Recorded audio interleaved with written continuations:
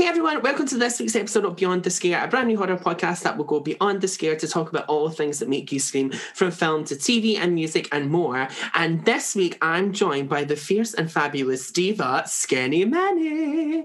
How are you, diva? Oh, diva, I am absolutely living in quarantine, feeling my quarantine fantasy and having an all-around good time, actually. You know how it is. You know how it is. I'm feeling good. How are you? I'm all right, just keeping going and keeping busy and putting things and bits and bobs together for the festive period. Oh, the festive season, yes. We're rapidly approaching the second biggest gay holiday of the year after Halloween is Christmas. Exactly. And then you're like, oh, it's one of those seasons that you're like, I didn't realize how much work I'd put on myself. I was like, oh, there's a lot here. Right? Like the whole Christmas season, drag queens stop wearing black and orange and start wearing green and red. But with the same amount of work goes into it. I'm enjoying a lovely festive drink of Iron Brew Extra, not Crimbo juice, but in spirit Crimbo juice. You're like, it's in form, it's the closest to Crimbo juice you could get. Yes, unfortunately, I'm not sponsored, and I'm not a Crimbo juice gal. It's not 24 karat gold here, so unfortunately, I don't have Crimbo juice on tap. But I am having a lovely Iron Brew Extra to enjoy the festivities tonight. So if you're listening along at home, grab yourself a little drink and have a good time with us. Exactly. Just have a drink, sit back, relax, and enjoy what could be your final destination. Lol, I'm kidding. That was me trying to make a joke there that probably wasn't that funny. Lovely. That very subtle segue, Lola. Well done. I know. But tell people a little bit about yourself for anyone that doesn't know about you. Well, I am Glasgow's armpit of drag. I am, Scotland's answer to a pint-sized princess. I am a Locho queen from the same place as Lola, actually, from Paisley. And now we are both Glasgow queens. I am I just said a lot about myself without really saying anything at all, didn't I? I am pretty in pink and two in the stink. I love horror, I love glamour, and I love filth. And I am here today on Lola's podcast, hopefully to have a very good time. Lola, why don't you remind everyone at home who you are? I'll put you on the spot. Who well, we all know I'm that fierce and fabulous gal that you all know that likes to give you a wee tune, write her own songs and do a little bit of Ariana Grande probably every single show that she does, because, you know, how can we live without the ponytail gal herself? Even though half the time I don't have a ponytail on, that's not the point. If it's not Lola Fierce performing Ariana Grande in her boy clothes because she left them at home and she didn't realise until she was in her car, then it is not drag being done at the venue. Oh, that one time, I remember that came up as like a memory not long ago, and I was like, that time you left your clothes in the car and performed in your own clothes with, oh my God, and everything, because that's what you said. I was like, wouldn't like to go back to that. That was my most iconic Lola Fierce moment ever. Well, not the most iconic, but we'll talk about the most iconic one later. I'm sure we will get onto that little moment of iconicness. Iconicness. Unless I do anything that gives me, that makes this not happen, then which that iconic moment was, then we'll get on to... Yes, exactly. But we are here to talk about a film series that's been going on for the past 20 years and spawned a whole load of sequels and a full entire cultureness to it. And that is Final Destination.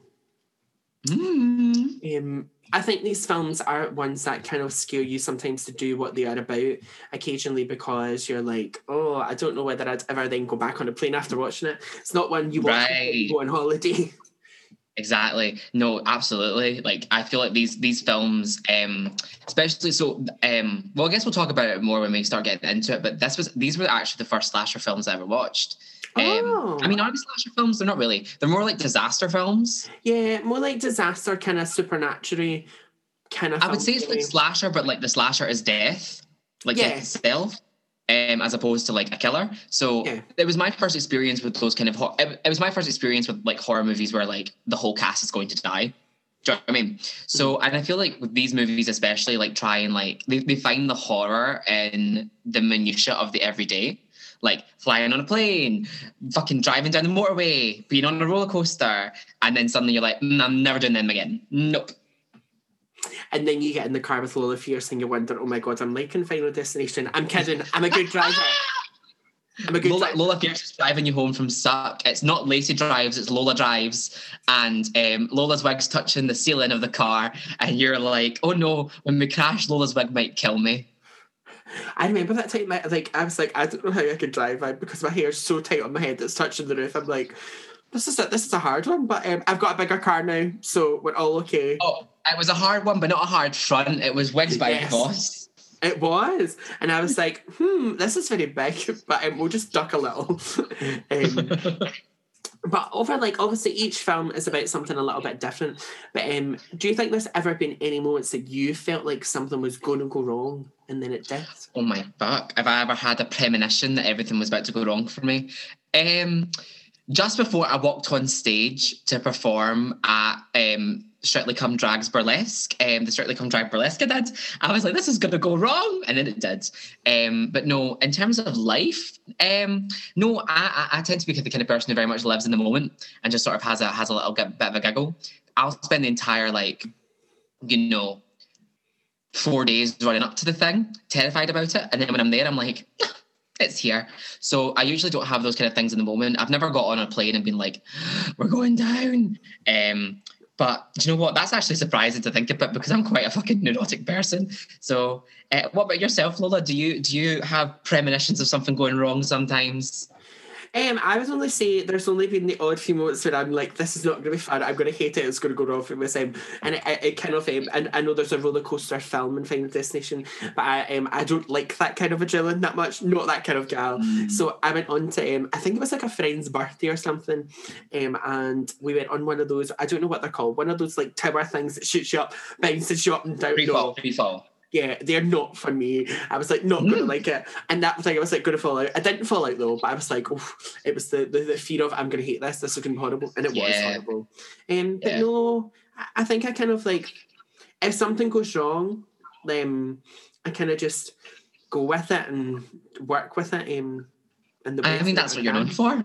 Exactly. Like, I always say, do you know what, if there's moments, if your hair falls off or anything like that goes wrong, do you know what, you just keep on going and make it to the end and then see after it, cry about it later.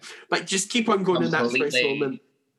Completely. But yeah, no, definitely. Like, definitely, there's been moments in my life where I'm going, oh, this is going wrong, but never to the sense of like these premonitions that they have. No, that's too much. That's too much. I can't imagine. Sometimes I have vivid dreams and I wake up and I go, did that happen? Do I need to apologise to that person for what I just did in my dream? But no, never to the extent these poor people had to go through. I can't imagine.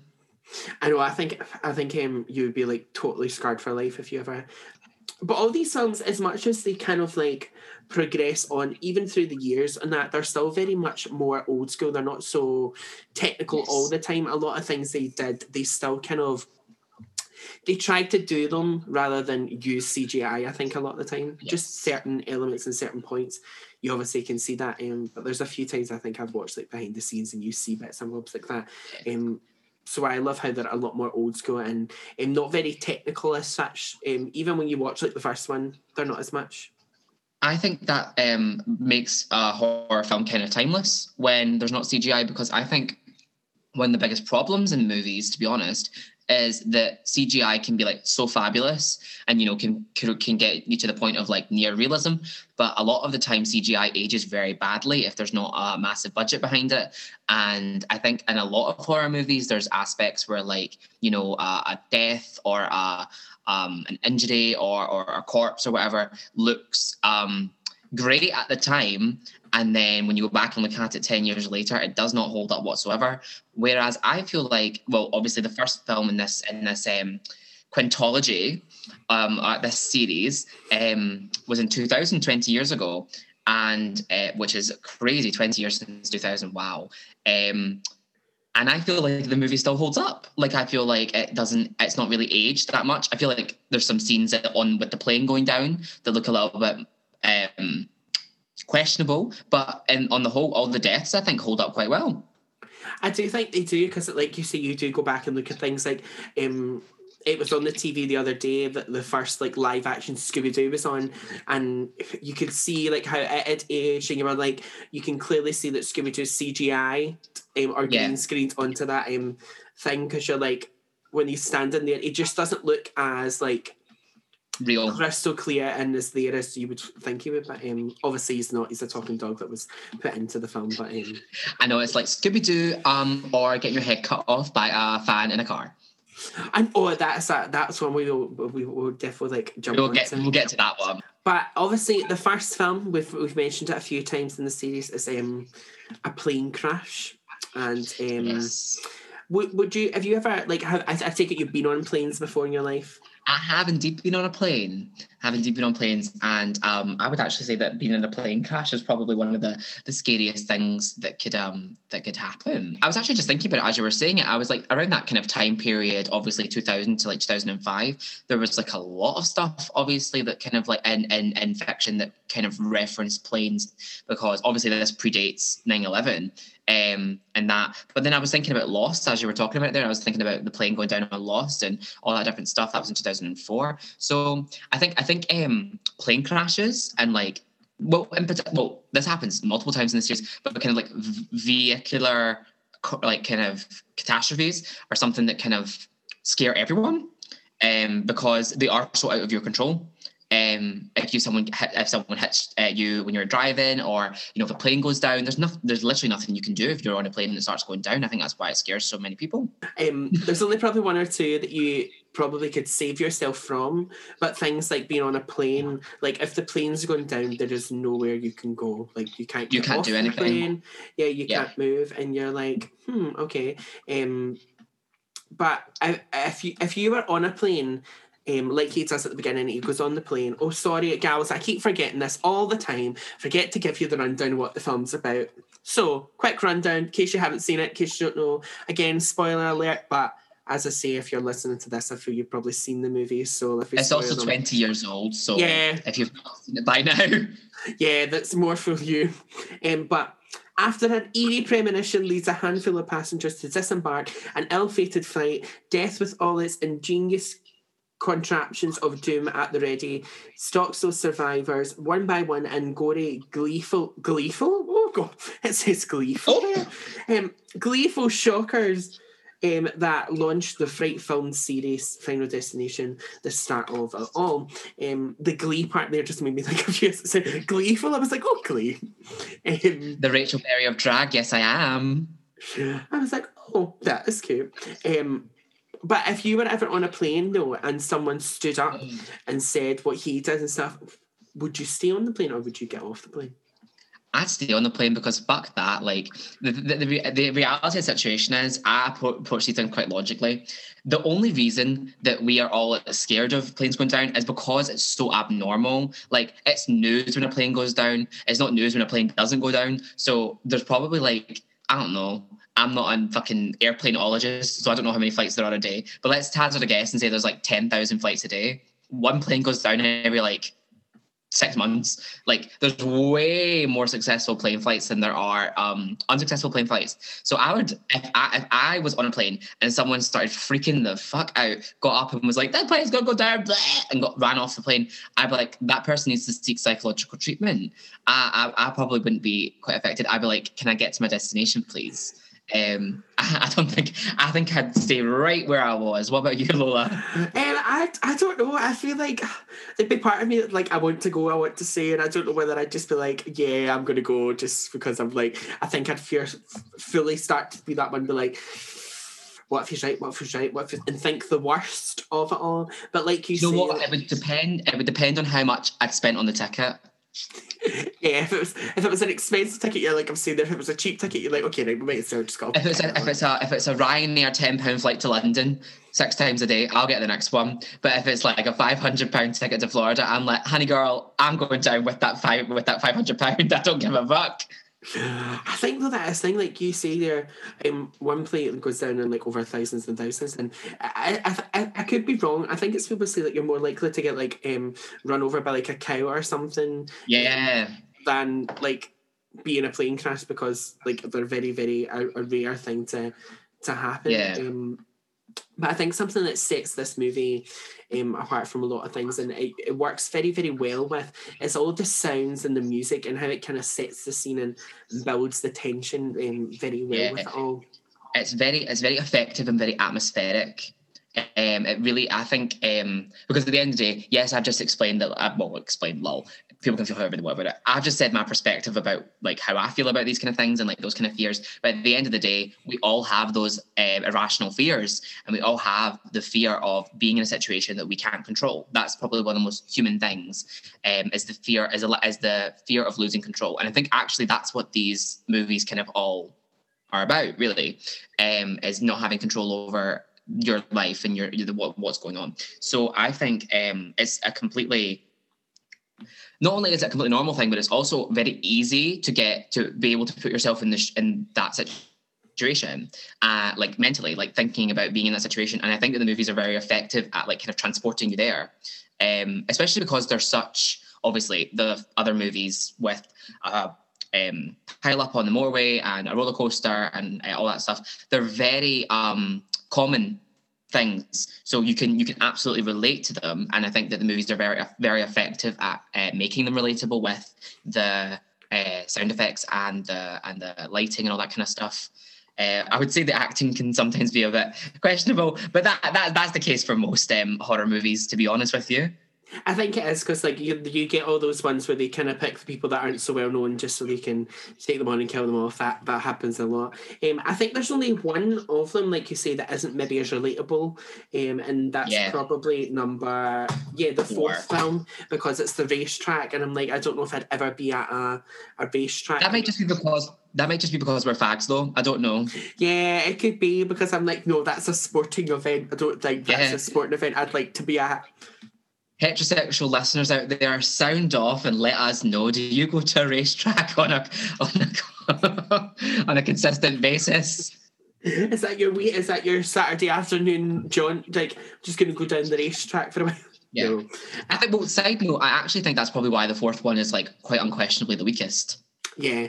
It also, I think it's funny because it was meant to be like the Final Destination before they obviously made another one and stuff like that. So it's kind of weird to get to that part of it.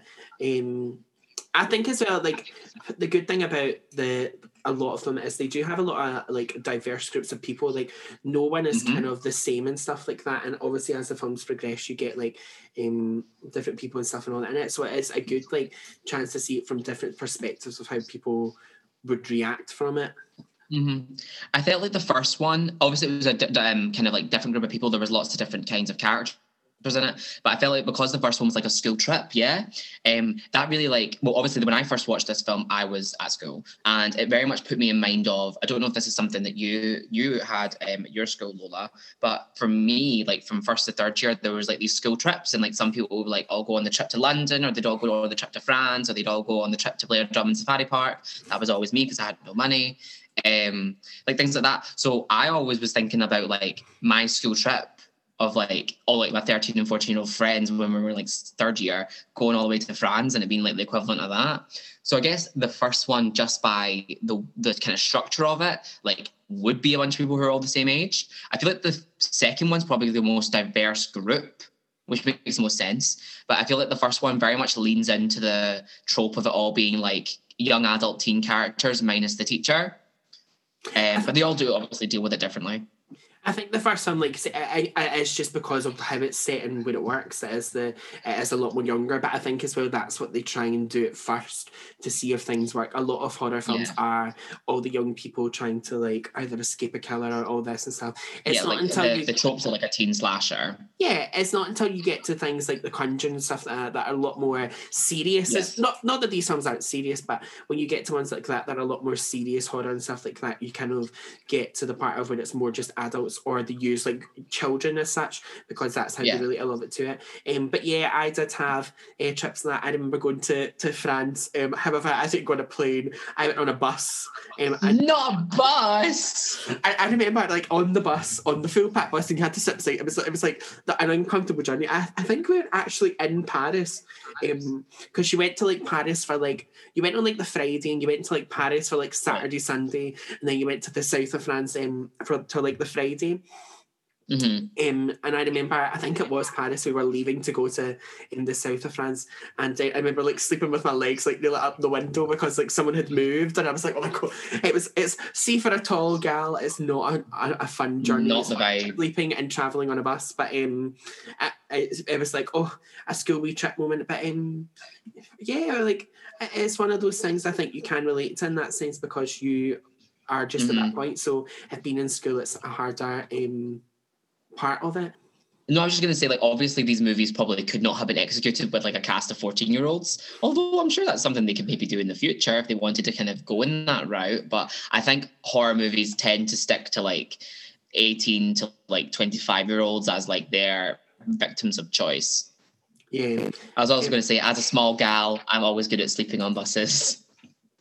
I don't know, that's the part I'm like, something like when I bought my new car, it was like, it's a bigger car, so it's like higher up, and I was like, yeah, I'm fine. Like the leg stretching, the leg room, I was like, oh, people can sit behind me in the car. Now the chair's not that far back because I'm like, gal, I've got long legs. Yeah. Like, I'm like, oh, I always felt bad for that because people would get in the car and I'd be like, I'm really sorry. I would sit on the other side. Why? Because you might not fit right behind me because the chair's so far back, because like I need my legs to stretch.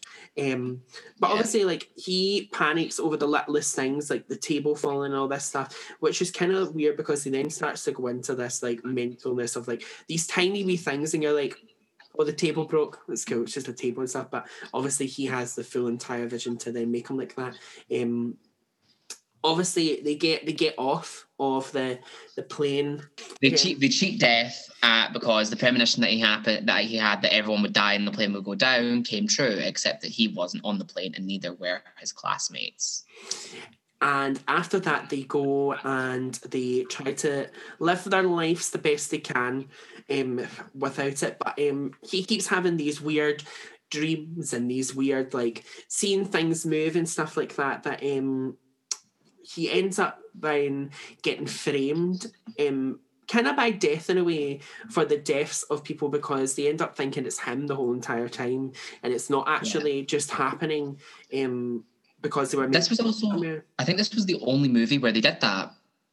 I remember I think this was the only movie in the series where there was like death trying to like not just kill them, but like also kind of pin it on the person who had the premonition. I feel like that's something they dropped in the later movies. Yeah, maybe wrong. Now thinking about it, like the second one they don't try and frame her, the third one they don't, the fourth one, I think the fourth one it's only like towards like the end of it they start to kind of try and he kind of gets pinned for it, but then in the fifth one it's more someone else that's trying to frame someone else for it to try and clear his name. But there is many deaths in this film that are kind of iconic, especially when the girlfriend of one of the guy that's kind of like fighting with him on the plane and stuff. This is my favourite one. She can't take it anymore and she's like, fuck this, and steps onto the road and gets smacked by a bus. I remember being so gagged watching this. And I think that's the thing, when it gives you some of them, the element of surprise. Some of them obviously you see the build up to, but like that one you don't see coming because she literally just walks out and just gets hit with the bus. Which I think that's the thing, they are relatable, a lot of the things, like the way that obviously there's some deaths that are a bit far-fetched and whimsical, like the teacher dying and everything happening, like things are in too many places. That was over the top as anything. What on earth? Yeah, there's so many. That death was too much. There's so many like that, but there's ones like this, like say there's a bus, like you could actually, if you weren't paying attention, walk out onto the road and get hit by a bus. Like obviously it was just very perfectly timed for the bus and her to walk out, but obviously that's the way the film was meant to be. I like it because the thing with these movies is the premise, well, especially for the ones after this one, but for this one as well, the whole thing is you go into it knowing that everyone is going to die and that everyone's going to be killed in that order.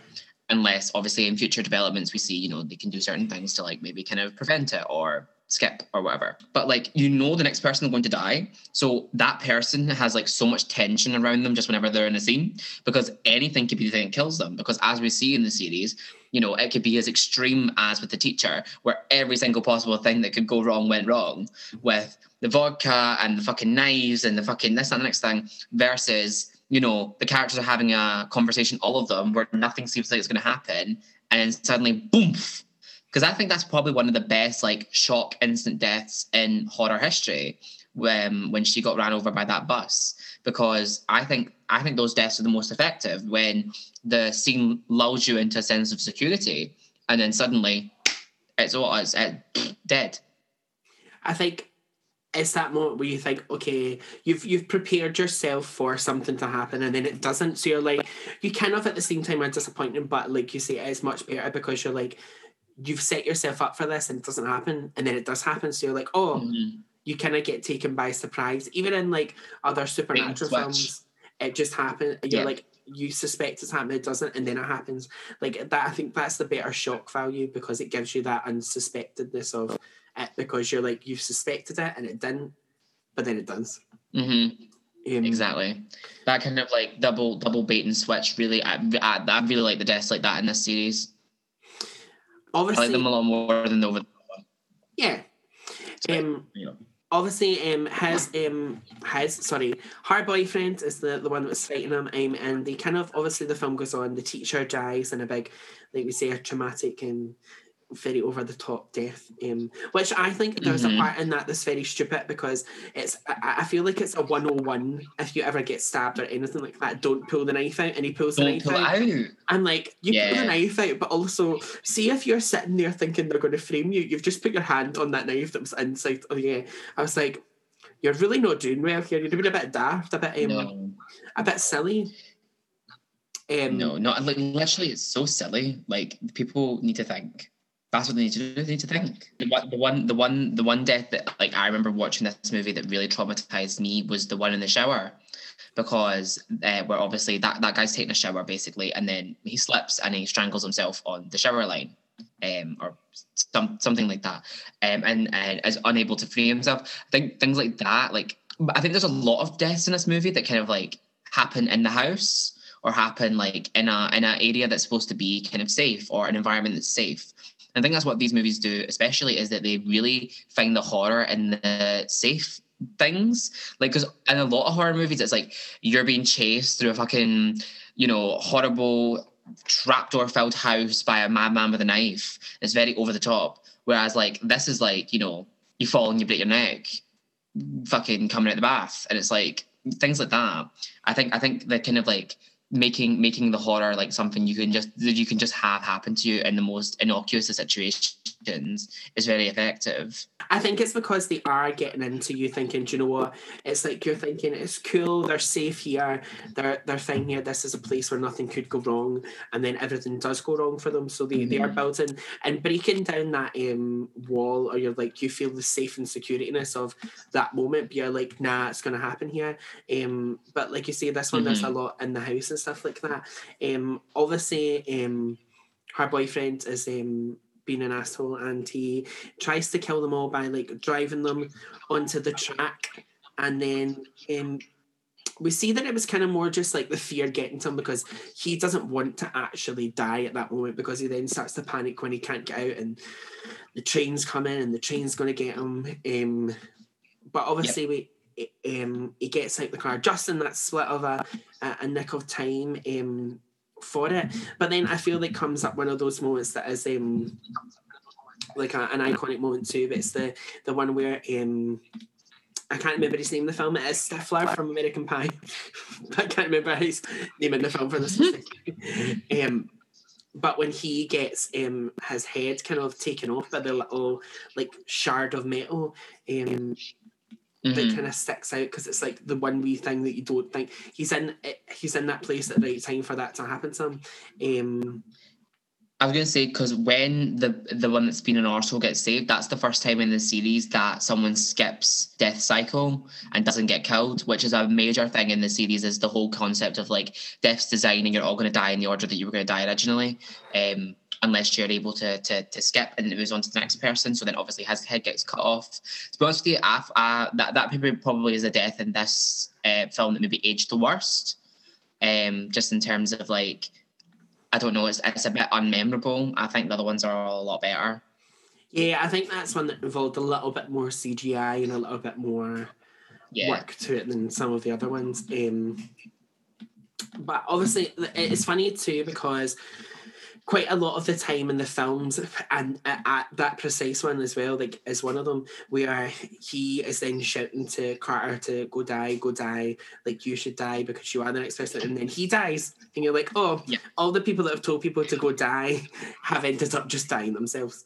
So it's kind of like a tongue-in-cheek moment that kind of stands out from it. But obviously, you have the big part outside the house, the electrocution happens and he survives, and the three of them end up making it all the way to Paris, and they're sitting there, they're thinking it's cool, they've skipped it, but then he just has this moment where he thinks that it's not over, and it actually turned out that he got it wrong, and he wasn't the next person because the order was slightly mixed up because someone had moved seat, and so he was actually still next to actually get killed, and then it kind of just went back round and you see that moment where the sign comes down and hits him, and then it ends. I think it's sad that you didn't get to see like him continue on in the series, which is maybe he didn't want to do it and things like that, but to be a main character like him and then not come back again, you're like, okay. I feel like probably the biggest problem with this series is the lack of anyone going from one movie to the next. That only happens on one occasion. Well, technically two, but it happens really only on one occasion, and I think that's a real big missed opportunity. Not necessarily that, like, you know, they had to have, you know, whatever his face says, Alex, surviving all of the movies or like being a continuous protagonist. But I feel like because it's such a foregone conclusion when you start the movie that they're all going to die, it kind of becomes kind of hard to root for them at some points, because especially in the later films, you know that there's really no way for them to get through this. And even if they do make it to the end, well, they're not going to make it to the next movie.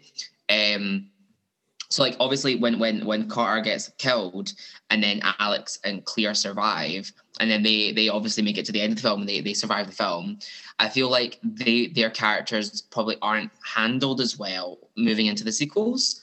And I feel like if there was one thing that I wish this series probably did a lot more of, as well as with all the great creative bloody kills, is if it had more kind of continuity of people surviving and being able to like actually cheat the system and be able to like even if it is like, you know, they become a main character in the next one and then die in that one in a more significant way than what we end up getting. I think I would like that a bit more. I think everyone dying kind of just makes it kind of like, why even bother watching the movie?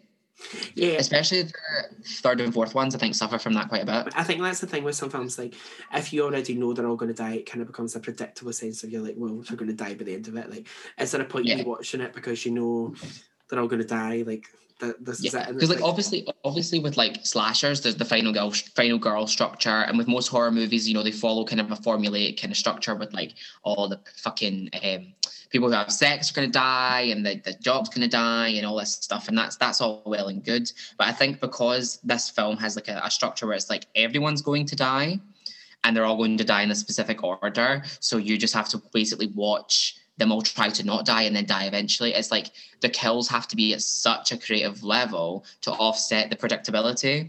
And I think they try to overcome this in different ways in different sequels, where they're like, oh, you can cheat death by this, you can cheat death by that, but none of them really pay off in a way that actually, like, to be honest with you, these films are camp trash. They're not trying to like highbrow like storytelling or whatever, but I do think that like the characters would be a lot better if they had more time to develop over the course of multiple movies, and I think that is a missed opportunity. They only kind of do it in, they kind of take little bits and bobs with the number 180 a lot, but I think the thing as well is they don't have that sense of like continuity with connecting the films as much. They obviously, in the end, the one part I do like about it is that it kind of goes full circle and like the end of the last film. Well, the last film that's out becomes the crash in the first film, so it kind of all loops back round, and there's parts in the last film that are like, well, this happened to this person from this film, and that kind of links it, where there's a lot of the rest of it is kind of just like, oh, it's just another accident. They're kind of like, some of them are just like standalone films rather than being that just happen to have the title on top of it. Yeah, because the first one in the series that I ever watched when I was far too young to be watching it was the third one. And I was like watching it being like, oh, I would have loved to like kind of like, I remember watching it being like 8 years old, being like, oh, there'll be like these characters, because I loved Wendy. She was my boo. And I would have loved to have like, I went into 1 and 2 thinking she was going to be in it or at least be referenced. But then at most what you get in the series basically is that they reference the previous accidents and the 180 and stuff like that. But like, because I know in the third film they talk about the crash, they talk about the pile-up, and to be perfectly honest with you, I can't remember if they talk about the other disasters in the fourth one, and obviously they can't in the fifth one. So there's that, but and obviously the second one does have the connections to the first one. It's the only one that does actually have a returning character. But yeah, I don't know if I would have liked it to have been more connected than it was, or if I'm happy with it being standalone, like kind of anthology style disasters. I'm not sure. I would have maybe liked if it had been all a bit more connected, but then maybe that would kind of affect the realism in air quotes, because, you know, imagine being one character who goes through 5 disasters in a fucking trot, kind of thing. So I don't know. I do think though as well, it's one of those things where you kind of just are like like you see, if they were to be in them all, it maybe would be a bit too far-fetched and whimsical, because you're like, okay, you've done it once, you've done it again, like, is this really happening, like, to me all the time? I think Scream has that problem. Like, get onto, like, the 5th Scream, and, like, that poor girl. Oh, I have said this, I think, before on a few of these and stuff, or I might not have, I might have just in general said it. If all 3 of them survive, if Gail, Dewey and Sydney all survive Scream 5, then I'll be like, well, not Scream 5, it's just called Scream. It's the 5th one in the series, but it's just called Scream. I know how well thought out and how inventive call the film. I think that's an annoying thing when that happens, when people just keep calling it, like, do you know what, add a number or call it something, because it can then become confusing if you're ever talking to someone or trying to, like, not even sell it to someone else, but trying to, like, talk to people, like, oh, go watch this, you've maybe watched it, or do you want to watch this? And you're like, oh, but then I've seen that. You're like, no, you've saw that one, but this one's called Halloween, you've seen Scream 2000 and whatever, not Scream 2020. You know what I mean? It's like, fucking shut up, give it a subtitle. And then there's also that part where you could be like, well, are you talking about Scream the movie, or are you talking about Scream by Lola Fierce? Like, you never ever know. You just got to work it out. Scream the TV show on MTV. That was the Struggle Bus. Remember that? Yeah, that was something I feel we should take a moment to just let the tumbleweed roll by for. It's just it's a diabolic. And one day, everyone, we will actually have an episode that's fully dedicated to Scream, because everyone's probably going, you talk about it nearly in every episode, but we've never done an episode on it yet. Don't worry, that day will come. It will. Don't panic. But we move on to the second film, which is the car crash, the pile-up. I feel this is one that's much more a chance where you could have escaped it, because, like, do you know what? If you were in an accident, you kind of have more. You have more control in this one than you did in the last one, because you could be driving down and you could, like, drive as much as, like, the thing is, I always think if I was ever to be in that situation, you're kind of like, do you know what? See, as much as this thing, see if you, obviously in America, they're maybe slightly different, but unlike the motorways here, they have, like, the barriers in the middle. It's like, see, the thing is, see if you just crashed into the barrier, it's probably easier, because then you'd be like, then you would take yourself out the equation and stuff like that. Obviously, probably someone then saw would have happened and it would have thinged me, but there is probably, like, more ways for him to survive. You could have, like, jump and things like that. Yeah, there like legitimately is more ways to survive in a car crash than when you're behind the wheel than when you're at 10,000 feet in a plane. Because when you're 10,000 feet in a plane, there's legitimately nothing you can do. Whereas like in a car, you can get out the car, you can swerve the thing, you can make decisions in that moment. Obviously, it's in the moment, heat of the moment decisions that might not be the most thought through ways to survive, or maybe not even being instinctual because there's so many 2-ton metal fucking demons on the road with you, but you can still make more choice. You have more agency in that situation to survive it. I was actually going to say that I think the disaster from the second film is probably the one that has the most cultural impact. I feel like I've heard a lot of people over the years talk about the car crash pileup from the second film, and I think that films that kind of feature these things, I think it has like the kind of like the Jaws effect, where like fear of sharks became so much more kind of major thing in cultural consciousness because of Jaws. I think like people being so scared of like car crashes, obviously they're scary, but like I think people kind of got more kind of thingy about car crashes because of this film and how bad the pileup is. Because like, well, I personally don't drive, but you drive, Lola. # Lola drives, coming to a podcast near you when we're like back in clubs again. Like you drive, so I wonder what your perspective is on it, in the sense of like, does watching it give you the absolute fucking fear? I would say like it doesn't give me the fear as such maybe now because I've been in one, so it doesn't maybe as such like give me the fear because I'm like, do you know what, like, yeah, obviously in the film it is a lot more like bigger and thingy. I do always have the fear. The one thing I'll say this film does give me the fear of like car driving wise is the policeman. When the metal poles fall off the top, every time I'm behind a metal van, I think, oh my God, if that fell off, it would just go right through. I'm like, no. So I don't like driving behind vans. Yeah. But apart from that, I would say I'm okay with it, but that's probably because I've been in a car crash once in my life. I'm like, it doesn't give me as much fear because I've lived through one. So I'm like, yes. I think for me, like, as someone who doesn't drive and as someone who's obviously been in other people's cars before, watching that, like, it's like everything possible. Like, with a plane, you have no control. On a roller coaster, you have no control. At the racetrack, lol, you have no control. And then out on a bus and a bridge crash, like bridge going down, you have no control. But like the car crash one is like everyone in that situation does have a modicum of control to be able to fix it. And I think that is maybe what makes it the most scary and why it probably does have the most cultural relevance, is because most people can relate to being in a car and most people can relate to the experiences of like what's going on in that situation. Obviously, maybe not to the extent that happens because it gets quite ridiculous. But like, I'm pretty sure like my mum personally, like my mum doesn't drive in the cities. My mum won't drive on the motorway because she's really scared of things like that happening. And I think it's a very common thing to be scared of. And I think that the movie plays on that very well. I think that's the thing, it's the most relatable of them all because not everyone has been on a plane, not everyone has been on a roller coaster or goes on roller coasters, not like you say, not everyone goes to race car tracks, and I mean probably everyone has probably been on a bridge at some point, but there could be things where you could live in a town that maybe doesn't involve bridges. You might live on an island. I mean, in fairness, I can't really think of that many times I've been going across an absolutely massive bridge like that. Yeah, I wouldn't say there's been...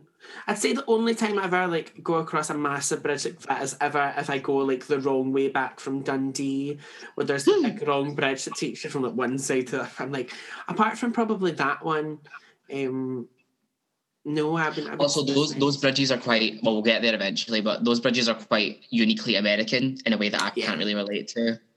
That style of bridge. But obviously, like we said, there's not often that people live through to another film, but Claire lives through to be in this film, but she doesn't make it to the third film. I kind of get confused because I'm like, she wasn't part of Death Design in this film because she wasn't in the car crash. Obviously, she missed Death the first time, so she was on still their radar.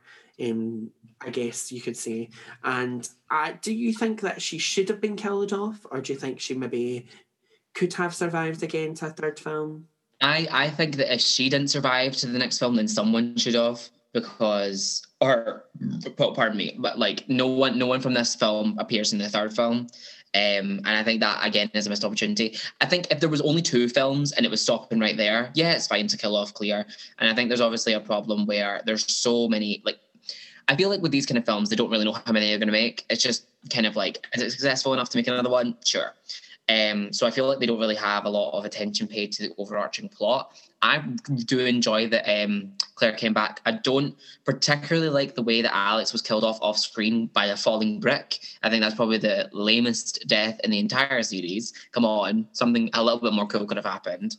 And I also think that more could have been done with her character. Like, obviously there was a transformation from the way she was before, but like, how many years after is it set, the second one from the first one? Like 2 or 3 years? I think it's only like a year or 2. I think. Either way, if you had been evading death every day of your life for 2 years or something, like, you would be like a complete nutcase. Do you know what I mean? Yeah. So I think that she also didn't really get the most, like, enough time. she didn't get enough time to develop in the second one, but also I don't feel she really got that most exciting death in the film. No, her death was pretty shite, actually. Yeah. It actually didn't even seem like she was meant to die there. It was like the other guy. Yeah. She just happened to be there, which is, I feel like she was just one of those that was kind of just a knock-on effect from one person dying. I would say probably one of my like favourite deaths in this film is when he chases the birds. Oh my god, yes. And it kind of just like totally like breaks him. So this scene like comes right after. So this character who's next to die is in like the dentist's office, and like I said before, these films really play with like the tension of knowing that person's next. So everything possible that could be going wrong in the dentist, these big scary fucking needles, these big scary scalpels, the bloody plugs going nuts, the fish, bloody whatever, Darla from Finding Nemo teas, all that stuff, and then he survives it, and you're like, oh my god, thank fuck, and he sees the birds and he goes woofed. And then what happens? A giant plane of glass flattens him like a pancake. So it's like playing with that bait and switch of like, you think he's going to get absolutely like sliced open in the gums, only for him to survive all that just to die from birds flying. Yeah, it's things like that. And I think that death is pretty effective as well, for the same reason that the bus one was in the previous film. Because, like you say, you do survive. I think as well, though, it would have been quite lame had he just like choked on the fish. But I also don't understand why he couldn't just take the fish out his mouth. Like, girl, he was having the struggle bus. He was having a moment. I'm like, you probably could have moved in some sense of way, but I'm like, okay. I'm like, yeah. Lola's telling us right now that she's very talented with her tonsils. Oh no, I don't like the dentist. Not a fan of it. Not a fan of needles. So I'm like, no, it's not a place for me. Obviously, though, kind of rewinding slightly in a sense, the first person to die after the accident is the motorcyclist. What I find funny about that is he obviously, like, his house goes on fire, he gets his hand caught in the sink because his watch falls down. That one always made me ugh. And then he goes down the fire escape and the ladder's not going down, and he goes to climb down it and it jerks and he falls off. What I find really funny is the fact that the ladder falls down, it nearly hits him in the face, and he just lies and goes, oh, it's okay, and doesn't move. I'm thinking, I would like move out the way, but he literally does. And that, I always think what's funny is in that moment, obviously the outside corner of the ladder hits him in the eye. Oh god! But he if he'd moved over the slight thing, he might have just survived the tiniest bit. I think he was just at that point where he's like, do you know what? It's just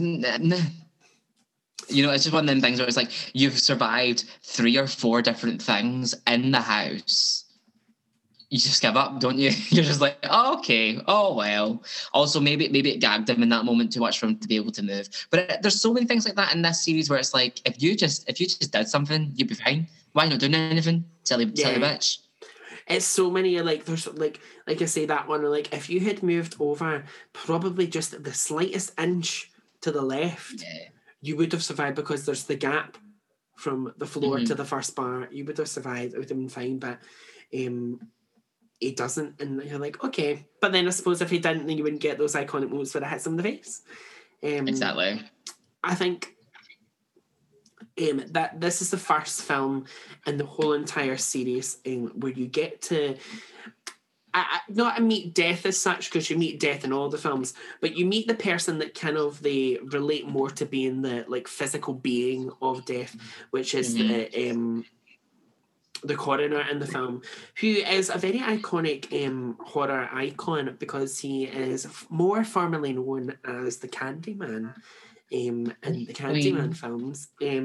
So you kind of, I think that's a good thing too. You pick someone that is already known as like a figure of death in horror, because he is much more of like a mythical kind of being as such.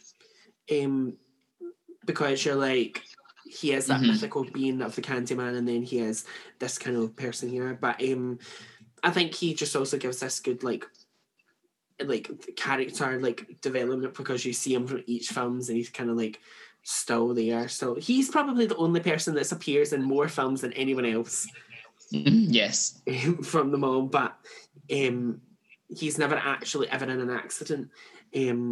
Another wee one that is an iconic death in it, but which kind of, I wouldn't say it scares me. I've had an airbag go off in my face before, but I would say the airbag death is a lot quite iconic.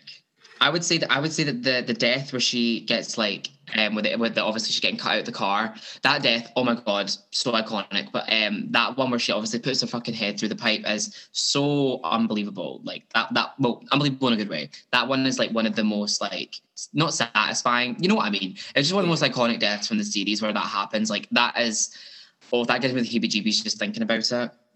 I think it's because it is one of those, again, like you thought she was going to get it and then she didn't. Yeah, well, the thing is, this film actually has one of my favorite deaths as well, where it's the complete opposite, where it's like you know it's coming and it's agonizingly painful and slow to watch. Where that woman is being decapitated by the lift. That death is one of my absolute favorites because it's like such a slow and painful, excruciating experience, and there's nothing that can be done. It's like very different from all the other deaths, which are like, and it's dead, as opposed to this one where it's like there's no help in this poor woman. Yeah, because obviously they're always trying to rush to save each other, but like there's nothing that can be done. Yeah, because obviously there's a few of them, like you see, like someone could have helped you. There's some way you could have done it, but the minute that door shuts and she's stuck, there's literally nothing that she can possibly physically do to like escape it, which is a kind of sad part to that one. Yeah. On that like kind of like topic, if you were ever in like a kind of situation, do you think you can truly change something like that happening? Like if you were ever in a moment and you were like a Final Destination, do you think you could change something like that from happening? I think in the world of Final Destination, fate is going to be fate, and unfortunately, the whole point of these movies is that they're trying to escape their fate and they're trying to cheat death, and they're trying to, because they've already cheated death the first time, because they're all meant to die in the original things that happen to them, and then they don't, and then because of that, they're cursed for the rest of their life. And to be perfectly honest with you, I feel like in those kind of situations, would you rather end up like Claire, and you're spending your entire rest of your waking days terrified of everything because anything could be the one thing that's meant to kill you and your life's miserable, or just die in the thing that was meant to kill you in the first place? Because honestly, all of the deaths that happen in the initial disasters, yeah, they're all quite fucked up and gory and traumatic and whatever, but they're all quite quick. Whereas I feel like all of the deaths that end up happening afterwards, with the exceptions of things like, glass pane to the head or being hit by a bus, they're all like extremely painful. Like a lot of the characters kind of know they're dying, and it's like just living in a state of panic. So I feel like if I was in that kind of situation, I'd probably just embrace the fact that, oh well, we're dying, and try and not fight it so excessively the way they do. Like life's great and all, but like to the way that they're like, we cannot. They are too much for me. They're all too much for me. I couldn't be hacking the lifestyle of like spending my entire day terrified that I was about to die. Just not for me.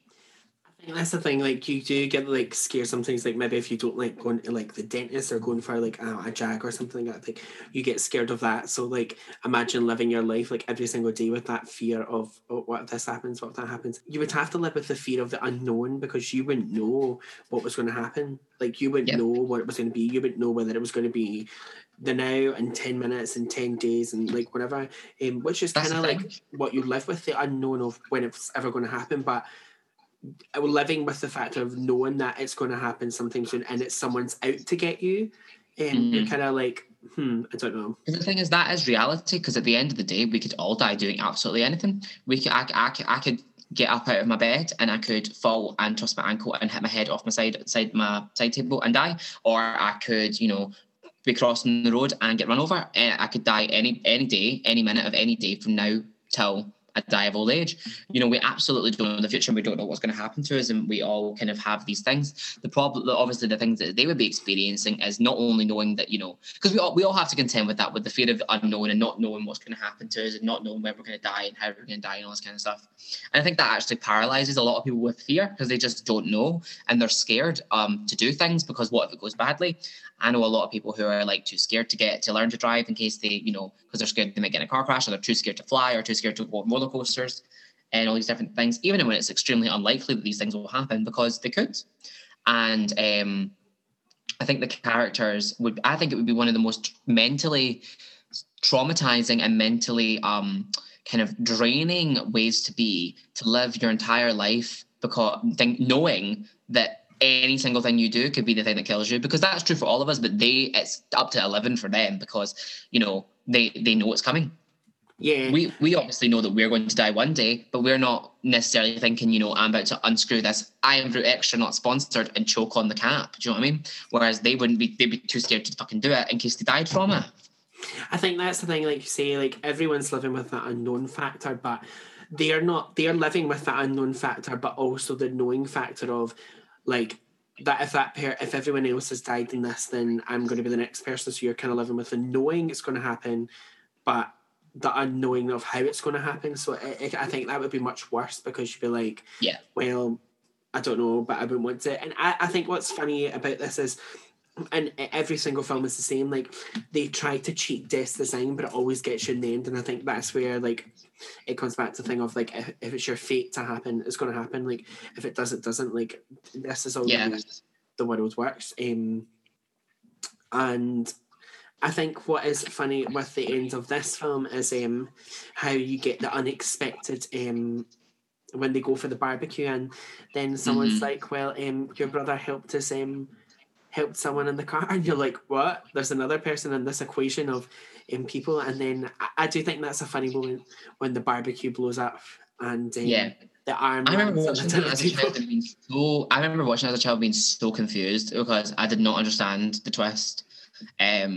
Watching it again as an adult, I understand the twist now, but at the time I was like, what just happened? I kind of tuned out after the PVC death when I was a child with the head through the thing, because that was just too much. I think this film was like a lot more where they kind of have similar senses, where this was a kind of similar part to the first one, where she tried to kill herself in order to not kill herself completely, but she kind of tried to be at that point cheat at herself, rather than be like trying to cheat it in a way that she didn't have to die at all. Like she was like, if I die for a few minutes, I can be brought back. Like it's just I'm in the right place at the right time. I didn't really like this one as much because of how like not flashback, but how kind of like flash moment it was, like going back and forth between like the dream part. But I mean,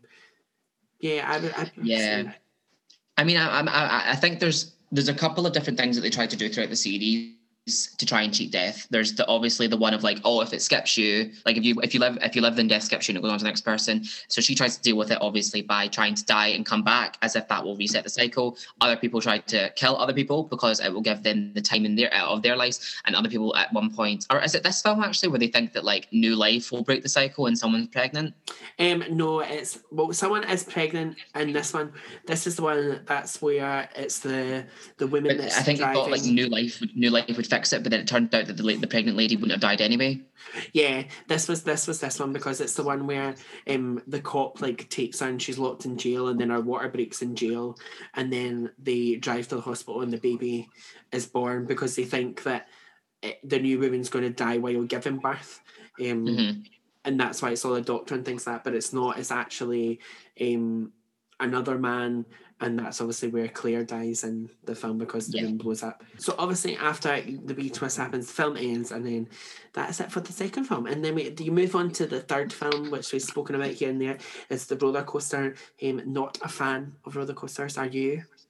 I absolutely love roller coasters. This is my favourite film in the series by a country mile, purely because of the roller coaster.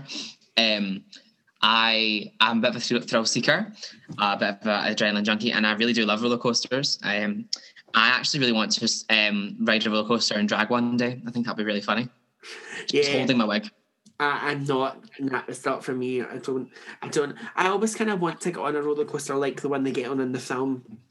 But then I'm like, no, because I know for a fine fact I would get on it and then it would start and I'd go, no, get me off, don't like it, like it. I don't want it to happen, please make it stop, and I'd have to live I've been on a lot of roller coasters in my life, lots of different types. I've been on, the ones where you're standing up. I've been on the ones where you're kind of thingied over here, where you're like thingied up here. I've been to Disney a few times and I absolutely love theme parks and amusement park rides and stuff like that. I think that's why I like this one so much, because it does play into that very visceral fear, because obviously when you're on a roller coaster, you're absolutely terrified. Although one thing I do want to just say is, ladies and gays, anyone who's listening, if a roller coaster has broken down, the next day is the safest day to go on that roller coaster, because they're not going to let it happen 2 days in a row.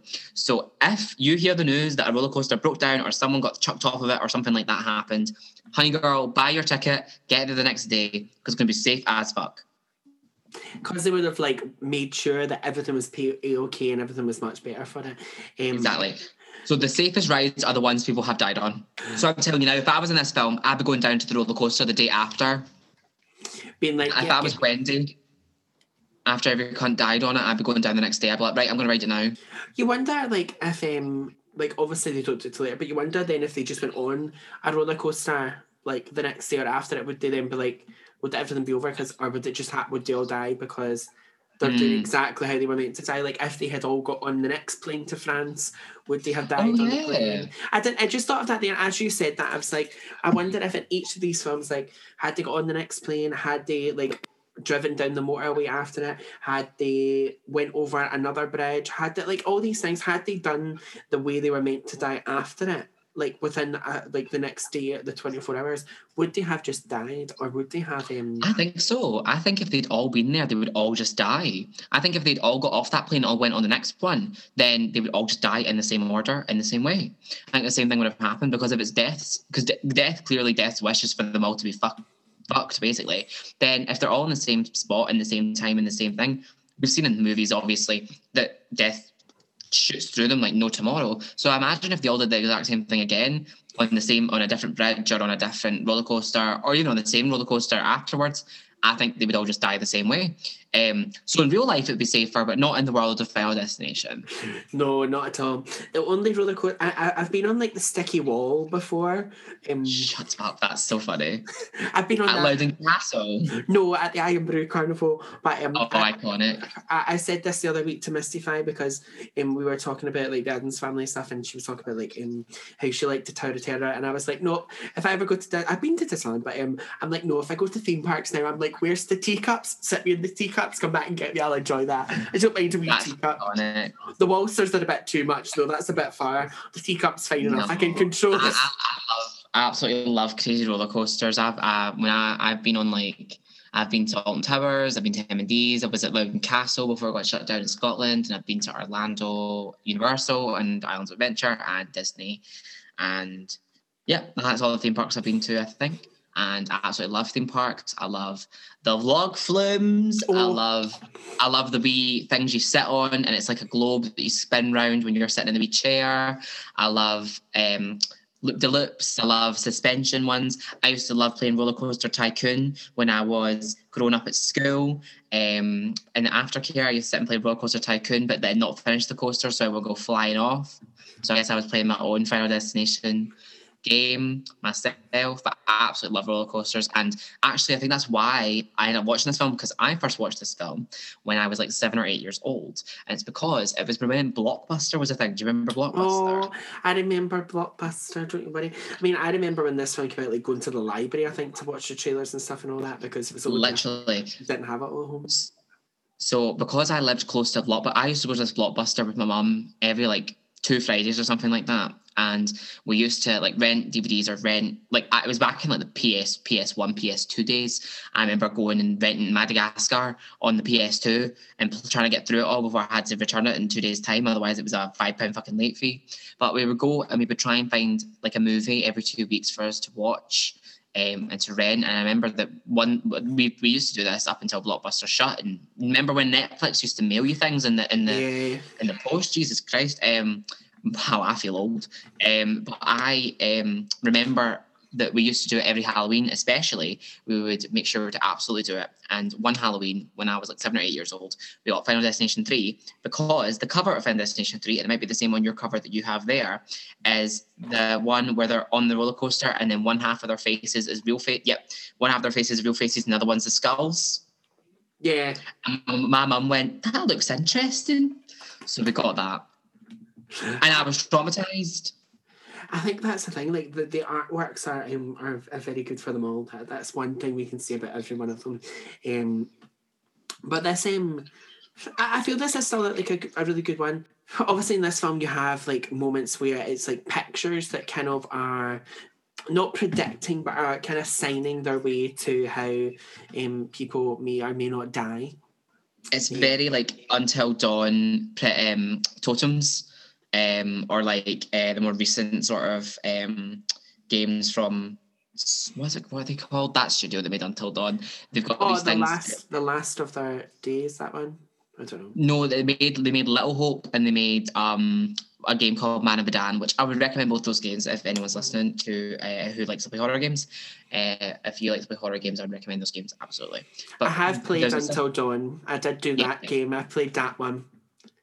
There's a system in those games where if you find photographs in the most recent one it's photographs, and in the Man of Medan it's nautical paintings, and obviously in Until Dawn it's totems. If you pick them up, it gives you like a little premonition into what might happen. I feel like so that's what this one was. Sorry, this was the twist in this one, because obviously last one was, if you die then you can cheat. This one, there's photos that sort of alluded to how the characters were going to die so that they can make active choices to prevent it. And I actually really liked that. I thought it was cool. I think it was cool because it gave you like a different perspective on how they were trying to like work out and things, and instead of being the exact same way. Obviously, one of them that I'm not someone who's ever been on a sunbed, but the sunbed death is those deaths are iconic. That one is one of those again.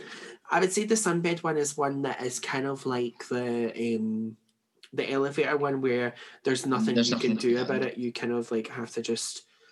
I remember being so traumatized watching that as a child. I was like, them poor girls.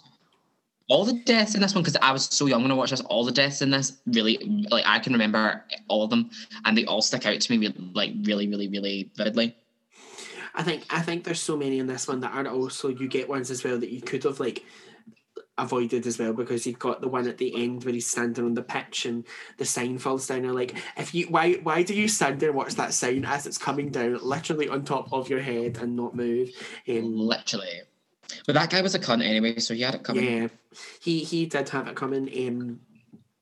She obviously has like another, and this one for the first time she has like a full entire second vision with the tube, not tube, it's not called the tube, the subway, subway, underground, depending on where you live in the world. It could. I also like that this was the first one where one of the characters had like a sibling. Like I feel like the one thing that kind of happens in slasher films is they never really flesh out like the reality of that character's existence. Like, my God, like all these people are dying, but they all have brothers and sisters and mums and dads. And I thought that this one was good because like there was like personal connection. Like it was her boyfriend that died and she didn't, and her sister would have died, but her sister didn't, and all this kind of stuff.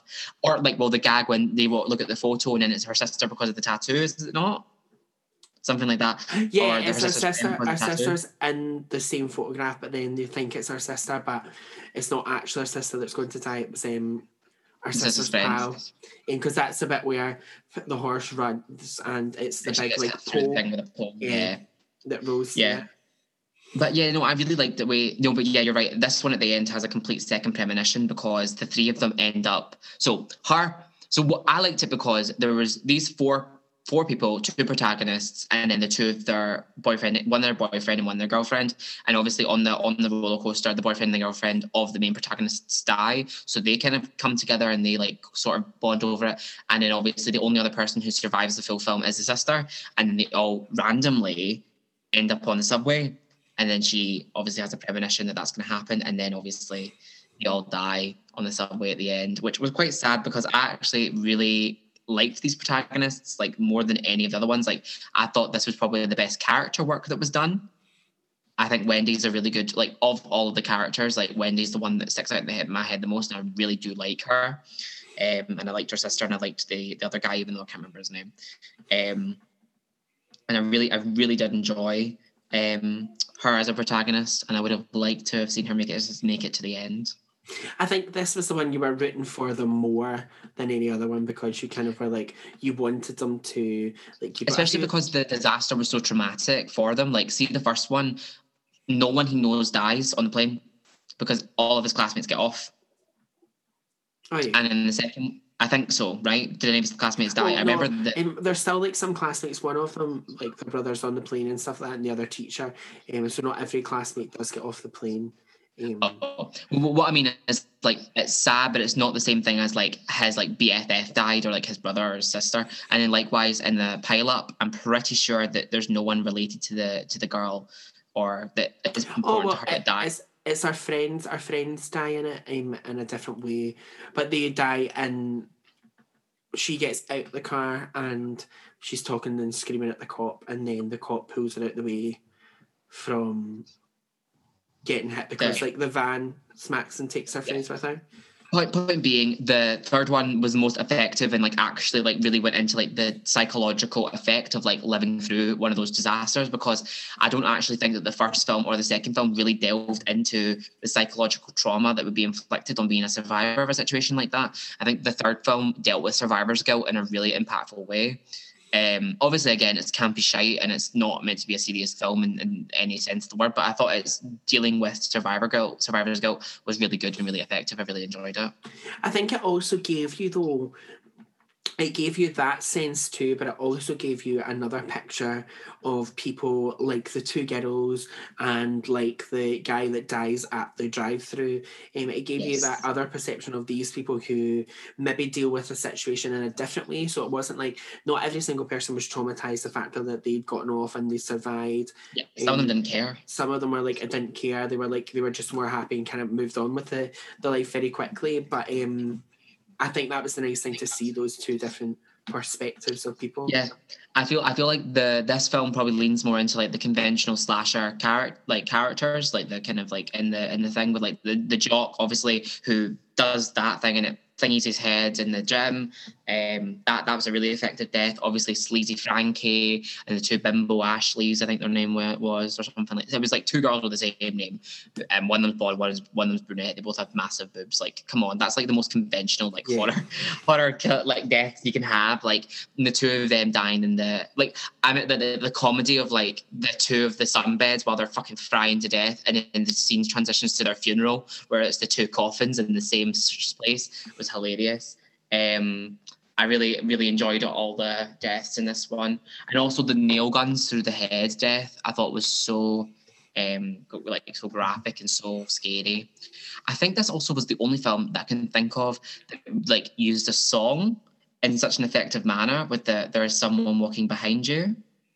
Yeah, because the first film didn't use anything. It was more just it was like the 180 thing you kept seeing all the time and stuff like that. Yeah. And the second film wasn't anything like that. This was the thing that kind of used not an object, but used something to every time she like heard it. It was kind of like something's going to happen. It is going to happen because that happens. I'm sure when they go through the drive-through, they're like they feel like that something's wrong, and then the song starts coming down. Yeah, and the guy's running after the truck, and then obviously the truck smashes into their car, which shoots the engine out, which engine out of the yes. Because that's the thing, that's a fake out as well, where you think it's them that's going to die, but it's not. It's Frankie. But that song, I remember being so creeped out by that song growing up. After watching that film, like that song is so scary. My sister used to always make fun of me with it. She would like, start singing the song, and I would be like, "Shut up, Kerry, that's so scary." I think that's the time. Oh, sorry. No, you go. I think that's one thing too about that time is I think probably the same time where like Insidious came out, so it's kind of like where everything in horror jumps onto a same kind of board because obviously Insidious has a song in it too and stuff like that. So kind of that's the thing where you see horror takes on different elements, but this is a much better film than Insidious, I think, like compared to like a supernatural. I think the use of the song and like the there's someone walking behind you, like turn around, look at me kind of thing was just I really honestly think this is the best one in the series. I really do like Final Destination 3. I think it's my favourite.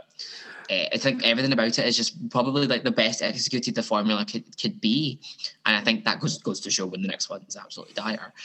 But I think the characters are the strongest they've been. The deaths are all really memorable and really strong. I think maybe the only death that's a bit shite is the pole through the chest. But that's like not that bad. It's just that character's not that big of a deal anyway. Her death like actually happening is more of a gag because she exists. Like the guy, what was the guy's name who got the thing fall on his head? He was a really like memorable like kind of like antagonist. He was like the unsuspecting like antagonist because he was the girlfriend who got shot in the face with the nails. Like that was her boyfriend. And obviously he was trying to then blame other people because he had survived and she hadn't. But I think it is cool when you get to see like the girl that gets the pole through it, because you're like you don't suspect someone else to be in the order, and then someone else is in the order. You're like, oh, okay, it changes everything now, and it kind of gives you that unsuspectingness that obviously the last film gave you at the very very end, and this film kind of gives you towards the end, but it changes out the full entire like I think the only thing I would change about this film is that the ending's like dead dark, obviously, because obviously they all meet up again months after the thing and they all moved on with their lives and they're like getting on with things and they're all on the subway and they all look at each other and they go, oh shit, and then they all die. I think maybe the only thing I would have changed is, and it's just my personal preference, I would have liked if the three of them survived past the end of the film. Because I think the thing with everyone dying in the films, obviously it's the core premise of the series, but I do think that it would have been nice and it would have been effective had Wendy and the guy and her sister all survived at the end. I think that would have been nice. I think it would just be a nice change to it because it would give you that like change of it. But obviously, like I've already said, like everyone shouldn't survive every single film, and if every single person survives Scream 5, it's going to be a joy to not watch, because I think that's in this sense what we spoke about, like someone being through it all is a bit far-fetched and whimsical. Like you said, someone being in every Scream film has a slightly different perspective because they're in different places. Obviously, Sydney's not really in 3 as much. Which is actually down to her schedule because she didn't have time to film the film. She only had 2 weeks to film. I think it was like 2 weeks or 3 weeks or something. She was filming other stuff. That's all she had to film it. So she had to do it in this time. But I think that's the thing. Like, see, at the end of Scream 4, when she dies and the killer lives, I was like, yes. And then obviously it doesn't. It changes and go back and thing me. It's like, so I feel like in these songs it'd be like, do you know what, if someone did just live and just it'd be fine, because obviously Alex and then Kimberly had died, so it would have been nice to have just had Wendy live, because I feel like Wendy has big final girl energy in a way that the other two protagonists didn't. Like, I feel like the thing I was actually going to say is that I think Wendy's the characters in this film pardon me, the characters in this film are so much better. And I think it's like you get a real sense of Wendy as a character. I think like she actually seems more realistic and three-dimensional and like real than Alex or Kimberly were. So like I actually was really rooting for Wendy to make it to the end, and then when she didn't, I was like, oh well, that's sad. So I think she has big final girl energy, and I wouldn't have been mad if she'd survived the film. Compared to like, especially like because they could have ended the series there, to be honest. I think it's because she's relatable a lot more than everyone else. Like I feel you kind of relate a lot more to her. Yeah. But obviously they all die at the end of the film in the subway, underground tube, whatever we call it in the world. They die in that, and you move on to the film, which is the weakest in the series, but it's funny because this is the one film that's called The Final Destination. So it was the film they wanted to like end it all with. And it's probably the weakest one. I remember the big thing was because it was in 4D, and there was all this shite about how it was going to be like, oh my, or 3D, whatever it was 3D. At the time. 3D, lol. I remember like there being the whole thing about like, I think that's why they chose the disaster they did, because it was like, oh, come to the cinema, put on the 3D glasses and watch yourself get hit with tires and shit. But I don't think that the CGI holds up at all. Nah. I don't think there's many in this like film. There's not many deaths and stuff like that. It's kind of a lot more predictable than anything else. And I mean, obviously in this film too, he has like another whole second vision and stuff like that, and he stops the whole vision from happening because they have all these people have died in that, and his girlfriend and her pal are away to the shopping centre, and they're going to the cinema. I think that's the thing what this film showed that was kind of maybe okay was the fact that they kind of tried to draw you into that situation where you were at that point in time, which other films hadn't done. Because obviously if you're sitting in the cinema watching the film, you're not on a roller coaster, you're not on a plane, you're not anybody else. But obviously in this film there was the part where they went to the shopping centre and they went to the cinema, so they were sitting in the cinema watching a 3D film.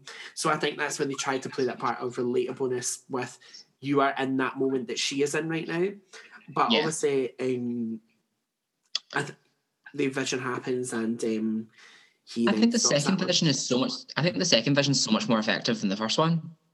I think that like her falling down into the escalator and getting like pure chopped to bits was so much more scary because it was so much more real. Like I think that's where Final Destination is at its strongest, is when it turns real like normal experiences into scary ones, whereas like not being funny, but like I've never been to a racetrack, so like if there's a fucking crash on the thing and I get my head taken off with a tire, boo-hoo. Like very sad, very scary, very bombastic. That's the word I would describe it with, bombastic. They really tried to go over the top with it, but it's so over the top to the point where it kind of like isn't in theme with the series, whereas when they're at the shopping centre and everything starts going to shit at the shopping centre, that's a lot more scary. Because like I personally like, I don't know about you, but there's been times where like I've been on an escalator and like it's stopped, or like I've been on an escalator and my shoelace has come undone and I'm like, can I get my shoelace tied, or is it going to get stuck under the thing? Or like I've had the fear about like, just things. Escalators are scary to me actually. Because those kind of things. I feel like this movie kind of goes back and forth between extreme, over the top, and like boringly asinine deaths, and none of the characters are that memorable. Like some of them don't even have names. Yeah, I think, like you say, the second video is much more powerful because it's so much more relatable. Like you say, I would never have been to a racetrack either. It's not something that I'm ever planned to ever would like to a racetrack. Whereas you go to the cinema all the time. Well, you go to the cinema all the time before times like now. But you would go to the cinema, you would go to shopping centres, all these things just happen, and like you see, in an escalator.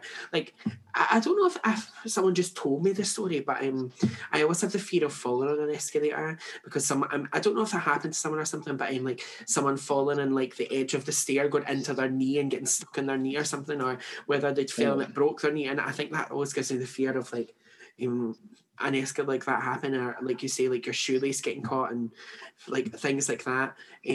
So there's a lot of points where that part's more relatable, but it's just a very boring, like, I don't find it's entertaining.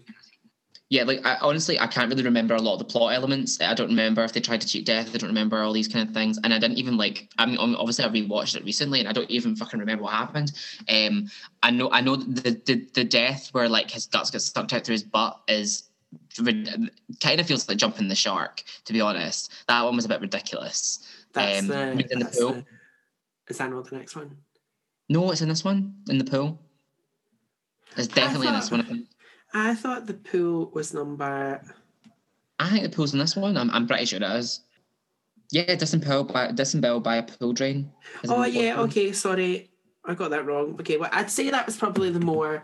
that was like... That was a moment where you might get the fear of people, like, panicking, but I also think what's funny is how no one would notice that pool was draining. Like, no water was moving out faster than what he was moving out. Like... Yeah. I think that's the thing. That one, to me, that one was just like, kind of felt like jumping the shark. Like, it was just like, what? Like, I was watching it and I was just like, what's going on? What is happening in this moment? Because I'm not entertained, I'm not interested, and I'm not having, like, the other thing as well is obviously there's the one where the girl goes to get her haircut. And it's all this stuff like, oh my god, she can get sliced with a fucking... And then she walks out of the shop and then a lawnmower skips a stone and kills her. It's like, right, okay, that one was like cool, playing with your expectations. It's the same as with the fish and the dentists and then the plane of glass. But I feel like that one's, again, so much more effective because a stone through a lawnmower, like, that's not cool. And likewise, I didn't think that the guts getting sucked out of his butt was particularly cool either. I don't know why, it felt homophobic.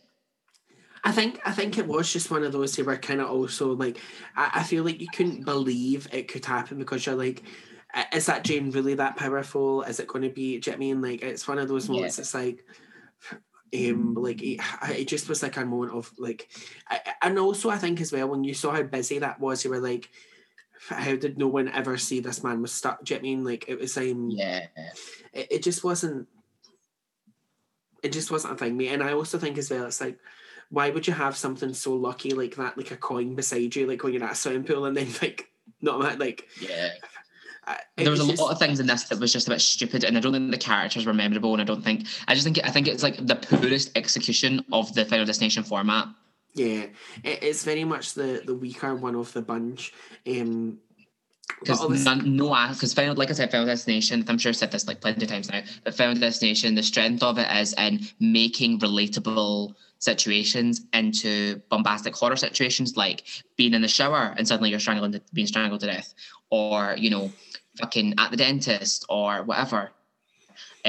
Whereas in this one, the disaster is not relatable for most people, and the deaths that then happen afterwards are not relatable either.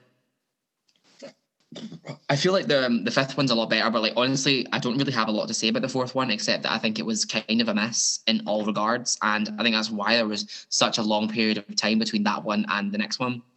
Yeah, it wasn't my favourite because there wasn't many like deaths or anything that really stand out, and I think as well the ending is kind of lame because it's one of those where you are sitting there watching it, like it's like he has this little moment thinking it's going to happen, and then it's like the van drives through the window and you're like, but then you don't even see it because it's all like this thing, and you're like, well,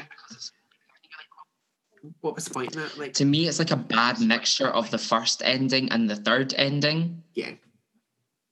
Because it's like, you know, with the neon sign, and then obviously with the tube, it's like, oh, but they all died because they're all together and whatever, and it's just like, oh, well, like I would have actually just rather they died in the shopping centre. Like, I feel like this was the first one where they tried to have like two premonitions like actually unfold, because the third one obviously toyed with it, where she has a second premonition and then it plays out obviously because she can't fix it.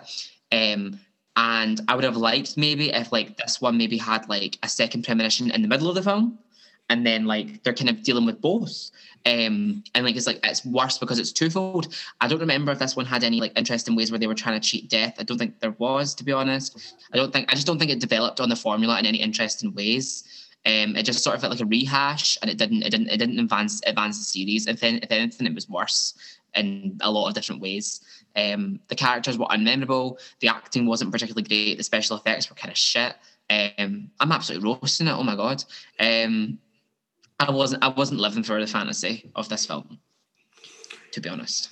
I think it's because like there's so many of these ones where they are just like not great and stuff like that because they aren't relatable. And I think the thing is, it's like you've tried to make it 3 visions and you're just like, you're maybe taking that step too far. Like, Yeah. they survived the second vision, maybe just end it there. Do you know what I mean? Like, give Yeah, them like it could have just ended after the second. But I think if it ended after the second vision, where he's like, I need to fix it, that could be a good ending point. But it's kind of just like, meh. I think it would have been fine. Like, see, even if they had done what they had done and they had giving you this scene, giving you all that, and then the whole thing at the shopping centre, the cinema, the nail gun, and all that again. If they had then given you them sitting outside thinking it was going to happen and then it just ended, so you're like, well, you don't know if it did or not, rather than actually seeing it and being like, oh, they actually did die. Like, Yeah. Can I put you on that? Kind of like, I would say, like the Conjuring films end, where they give you that moment where you're like, there's going to be one last scare, but there's not a scare. It just ends. Like, it's just one of... Yeah. I feel like that would be much better. Playing with expectations. Yeah, because then it's something you don't expect.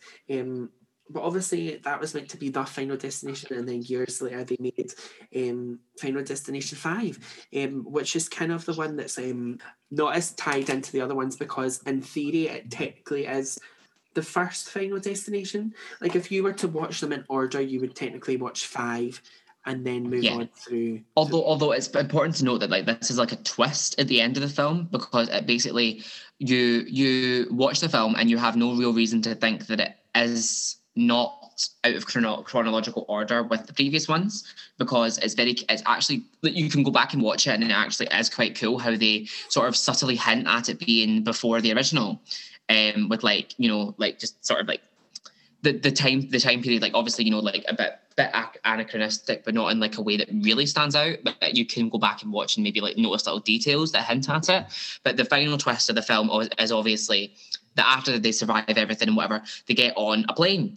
And it turns out to be the plane for the first film, and the cycle, obviously, that the cycle starts with the first film. So it's kind of like a stealth prequel, essentially, where, like, you think you're watching a sequel, but it actually turns out to be before all the previous films. And I thought that was pretty cool.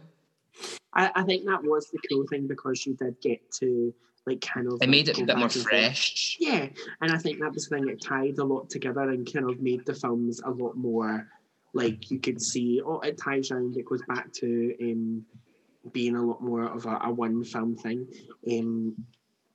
I think this was like a really cool one, because it gave you a different perspective of where this is the one where they thought that if they killed someone else, they would get their lifeline. So they would all be like, because someone killed an older person, and then he was like, it's cool, it's fine, I'll get his life, because it was the bit in the factory where the guy gets the hook through his head, and they were like, oh, that was me, but like, it was an accident, and they were like, oh, but you'll get his life, and then they didn't realise that man was actually already dying anyway, because he was dying. Yeah. I think that's one of the other twists. Yeah, he was dying with cancer or something, so he wasn't. He was actually already dying. He didn't have long left. So that's like the twist part of that. So that's why, because they all basically go bonkers trying to fucking kill each other so that they can get each other's lifespan and stuff like that. Which is silly, because you think they'd be killing people who aren't involved. Because killing people who are involved, you're only going to get like 3 days. But anyway, they'd killed that guy died, and then it was like, oh, you're going to be all right because you're going to get his lifespan. And then it's like, actually, like, this guy actually was dying of like a major disease or whatever. So actually you only have like 2 days. And then he ends up dying anyway. But I thought that was a cool fake out twist, because it like introduced the concept, but then kind of twisted the knife almost. Yeah. I thought that was really good. I thought the bridge disaster was really cool. Obviously they thought, like you say, like you thought that killing somebody else off, and obviously his pal tries to push the girl off like the edge of the curb in front of the bus and stuff. I think what's cool is, as much as this is meant to then in a sense be like before Final Destination, I kind of like the way that they tie in a little with the other films in a sense. Like the man that died at the factory used to go to was like down at the racetrack all the time, and obviously then he discovers like that he didn't have long left, and then he dies at the end with the building collapsing on him. But I like the way that it tied in. For me, this film has one of the most like horrible deaths, and the one for me that I remember the most, and I actually feel sick watching it. That's maybe because I'm not a fan of bones. I don't. Yeah, I know what you're talking about. I don't mind anything else and all that, but see, when it comes to the bones, like Oh no. And for me, it's the one at the very first one. The first death, yeah. That comes back. And I think as well it's cool because it is again one of those where it plays on that you think it's going to happen because the heating's not working, the fan comes on and the nail drops onto the beam and she's doing the gymnastics and it's like how close is she going to get before that nail is going to go through her foot, and then the nail it doesn't, and then it doesn't, and you're like, oh, it's okay, she's fine and all that, without realising that nail is going to have that knock-on effect because the next person does it and then falls off and hits the big tray of I want to say it's flour. I don't know what it is that they put on. Chalk. I'm sure you can tell I'm not a gymnastics gal, so I mean didn't know what that was. It was like chalk flour, and knocks it off, and she's on the two poles and swings round and falls and ends up like bent backwards, like inside, and our bones are sticking out. That for me is too much. I'm like, no, I feel she basically like completely crumples from just landing it ever so wrong, and that one's very like ironically bone chilling to look at. I think it's quite. I feel like honestly that death, like the disaster with the bridge falling and the bus and everything like that, and then that death like put the movie like on a good roll to start with because it was too strong, like a strong disaster and a strong first death, and I was very happy with that because the other one, like the previous one, was quite shite essentially. So like this was a good return to form, and I thought it was like a good change. Like that death was really creative and really explosive, but like in a way that like wasn't.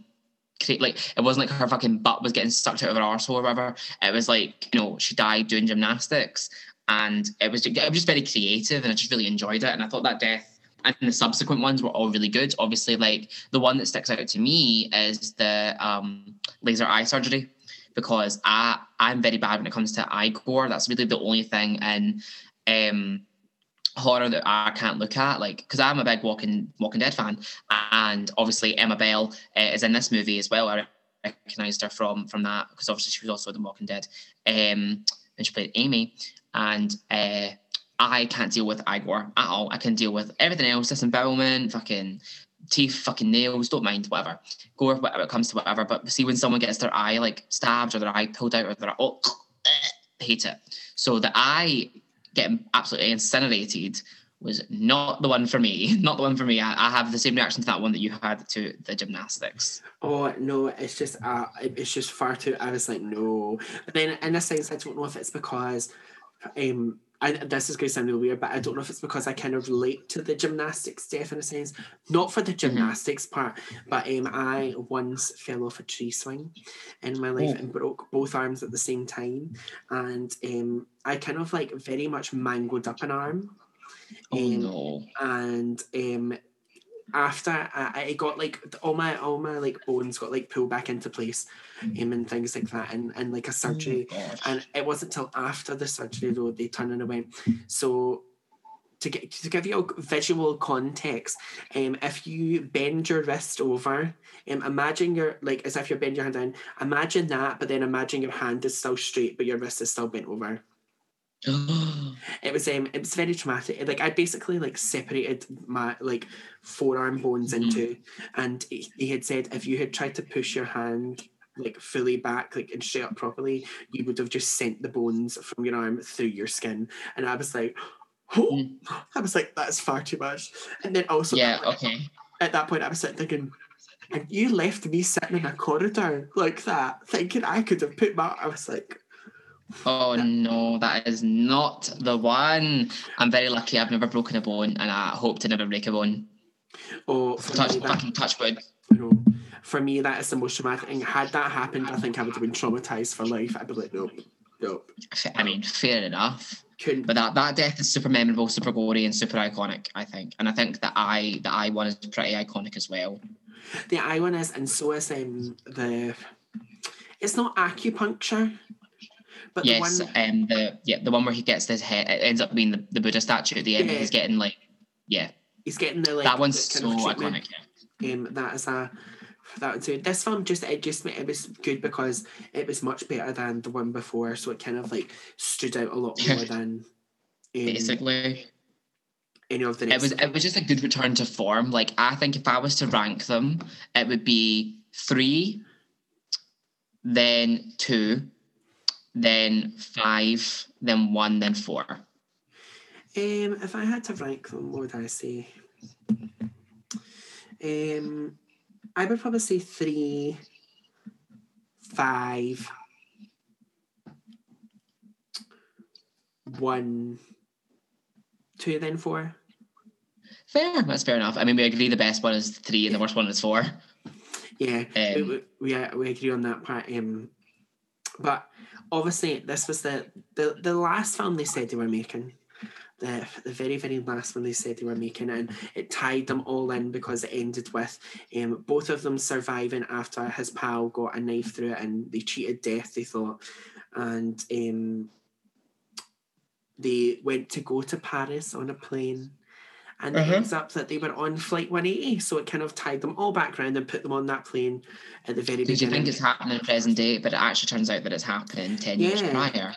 I think that's a cool thing about that, because you do think it is happening, because like I say, with the wee tie-ins before of like how that guy was like down at the racetrack driver, and you were thinking there's those wee tie-in parts, and then you're like, oh, you don't actually realise that it's not actually, those accidents have not yet happened. Yeah, exactly. I think it's so cool that they tied it all the way back like that, and I think it would be a good endpoint for the series. And obviously, at the present moment, as day of recording, it is the current endpoint of the series. However, there is people that they now would like to bring it back to life, reboot the series, and make it a new thing. So from the people that wrote Saw, they would like to bring it back to life again, and there's a little outline of their idea, that they're toying with the idea of it to take place in the world of first responders. So EMTs, firemen and police, these people deal with death on the front line every day and make choices that can cause people to die or live. We rely on their good judgment and expertise and calm demeanour, so why not put these people in the nightmare situation where every choice can bring life and death, but now for themselves. And they're thinking it would make an interesting way into a found edition movie, and one which can also generate unique set pieces in a very credible way. I read it off a website for someone's reading it. And actually, they have put it into production just very, very recently, because it appeared the other day that it's not a reboot, it's set in a different world, but they have started to move forward with it, so it will be coming within the next maybe year or two. Don't know. Well, obviously we're living in COVID times at the moment, but I think it's exciting to think there'll be a new one, because it's been almost 10 years since the last one. Although I remember quite well when the last one was being like advertised and all that stuff, so it doesn't feel like that long ago, but it was. And I think it would be cool, because I would like to see how it would be adapted for 2020, because I think horror has changed a lot in the last 10 years.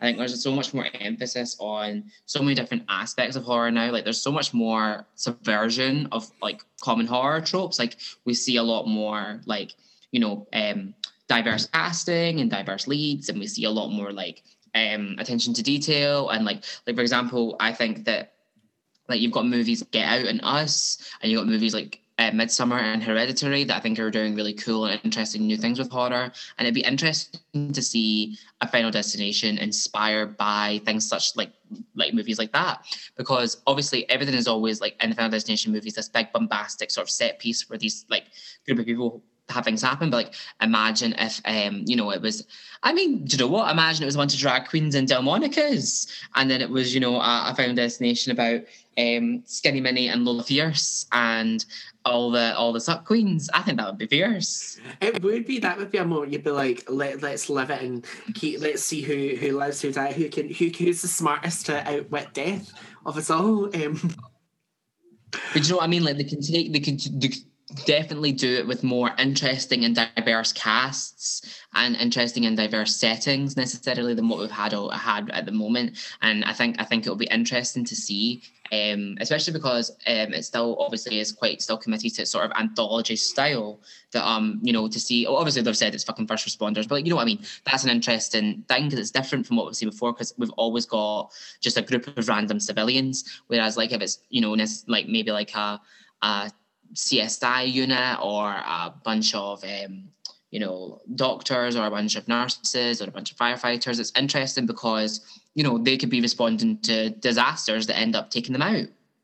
Yeah, I think that's the thing I was thinking there. I was like, I think this film, if they do it in that way, is probably going to be like, you have the disaster happen already, but that's not actually a disaster because all them will attend the scene, and then that is what's going to change it. But I think as well with this film, obviously, like you said, it's just a random bunch of civilians, but whereas in this film, it would be probably all of them. They might not know each other or be like friends with each other, but they would probably know of each other as such. Like if you were a fireman, maybe you might know like the ambulance people or the police and that because you might have been on the same scene as them. So they would all maybe know each other in a sense, whereas before sometimes a lot of time it's like random people that are just don't know anyone. I feel like that's one of the things that kind of maybe would be interesting to see, because I think a lot of the time the Fenris Nation films, because it's all strangers, the dynamics aren't as interesting as if they appear people who already knew each other. Like imagine it was a family. Imagine if it was like, think about like, let's say Get Out, for example. If like it was like a family who were all on a big ranch together or whatever, and then all of them were in a disaster, and then it's essentially like losing granny bags and then losing, your niece and losing this and next thing. It'd be a lot more interesting necessarily because all the deaths would have more weight. Whereas I think that's the thing is like, while all the deaths are cool, the only time in the series where the deaths really feel impactful is the third one, with obviously because the disaster takes away Wendy's boyfriend and Kevin's girlfriend. So I think it would be interesting to see disasters where the kind of dynamics are a little bit more pronounced as opposed to just present. Yeah, I thought, see, literally before you said that, I was thinking the same thing. I was like, imagine it was a family that would be like interesting in a way, because it would be like, would you want to keep cheating death to be living, knowing that for you to cheat death, someone you love has to die? I think that would be the only time that I can think that they've had a family in it was the mother and her son in the second one. I can't think. Well, obviously there's like sisters, but I can't think of Wendy's sister. But I can't ever really think of like any kind of extended kind of like family of like bunch of brothers or a daughter or someone's mum being involved all at the same time. No, I think it is just that one, because every other one it's much more of, it's just like their husband, their wife, their boyfriend, their girlfriend or something. It's much more that. It's not like a son or a daughter or a mother kind of thing. It's much more, it's just like that. And it's only that, like you say, it's the equation where the third one, it's like her sister is part of that equation. And then this first film, his brother's part of the equation, but it's not. His brother dies on the plane. He doesn't get off the plane, so he's not really part of the equation as such, because he's already. Whereas I think it'd be interesting if it was like a full family and it was a sense of, are you going to cheat death knowing that your daughter's next? Are you going to die to protect your daughter? What's going, like? I think that would be a very interesting application of the formula. And I think likewise, there's a lot, because it's an anthology type of. It's not really, but you know what I mean. It's like an anthology type of thing. There's so many different things that you could apply it to, and sort of like get different sort of, results from, and just see how different kinds of people would respond to different. Obviously, it's not fucking real; it's fiction. But you can make stories up about like how different kinds of people would respond to different things. Like EMTs, for example, are probably going to be a lot more, or like first responders kind of people, are going to be probably a lot more chill because they're probably used to dealing with disasters and death. So it's maybe not going to be a little bit more of a like. They're not going to be like panic. Like I feel like sometimes these movies can feel a bit one note because everyone's just panicking the whole time. Whereas like they're not going to be as panicked, and there might be more time for character, and there might be more time for plot. Yeah, give you much more of a story rather than just being like you kind of maybe a chance, like you say, get to know them more before they give them the chop in the film. Essentially, yeah, because that makes everything more impactful if you are more kind of like interested, or you know the character, you feel like you know the character more. Because I feel like that's maybe somewhere where that just creaked. I think that's maybe somewhere with where the series lacks. Again, except the third one, and that's why it's my favorite one. I think it's because that gives you a chance to be like drawn in more to the film and relate more to the film if you give you the relatable characters. So the approach is going to be like a different one for you to see. Obviously, they are moving forward with a sixth one, but do you think they should move forward and make more of them, or do you think they should just kind of leave it at bay? To be honest, I think the thing is with the disasters, with the current kind of like social climate that we're in, we are kind of in a time right now where like these kind of things unfortunately do happen, where like lots and lots of people die, and I think horror movies, especially ones like this, sometimes their existence can be seen as trivializing those experiences. I think if they're going to do another one, I think the best kind of route to take is probably natural disasters like earthquakes, or like something along those lines, like just like maybe a tsunami. I think there was a movie. What was the movie called? And it starred the guy who Tom Holland, who ended up being Spider-Man. And it was a movie about the tsunami that happened. There's a bunch of British on Christmas Day, and there's a bunch of British holidaymakers. I know there's there's The Impossible, but The Impossible that's what I'm talking about. Like a tsunami would be an interesting one to maybe kind of deal with. Because like something that would essentially mean that like they can't go back to their normal life. Because imagine if like they survived a tsunami and then they have to like kind of not die in the aftermath of a tsunami. Do you know what I mean? Yeah. So like obviously everything's fucking swamped underwater now, wherever they are, and have to deal with that. Or like a plane crash, but like they are in the plane crash, but they just don't die, and then they're like on an island or something like that. Mm-hmm. Those kind of subversions. I think the thing is, I think Final Destination's had like a huge impact on the way horror movies kind of construct their big disasters sometimes, those kind of like disaster films. But I also think there's not been a lot of major disaster films in the last couple of like years. I don't think that's a style of horror that's really done at the moment. We're kind of really in the kind of like psychological horror kind of era.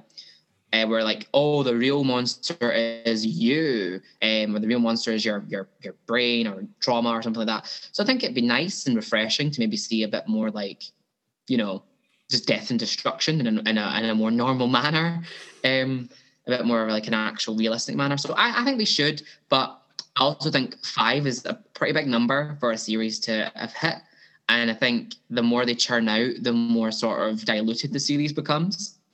I think they probably should have stopped after 3. And I think if they'd stopped after 3 and then had the ending from 5 at the end of 3, where the sister and Wendy and Kevin all got on the plane to Paris and then that went down, that would have been a really cool way to cap off the series as a trilogy. I think that, like you say, if they keep making more and more, it does become a bit less exciting each time, because you're like, oh, what are you going to do differently? And especially with these films, you already know the kind of outline, so it's not like you can change it. Where there's kind of like with some slasher films as well, like they can churn them out, and they can become very like boring after a while. But there's other ones where they can change timelines, they can make films in different places. With this, you're like, you can't do that because there's nothing you can change or do that's gonna. If you they did it with 5, they moved it back years, but you didn't know. But that didn't change. Oh, imagine if a Final Destination was set during like a completely different time period. Yeah, it was like set in like the 1800s or something. That would be really cool.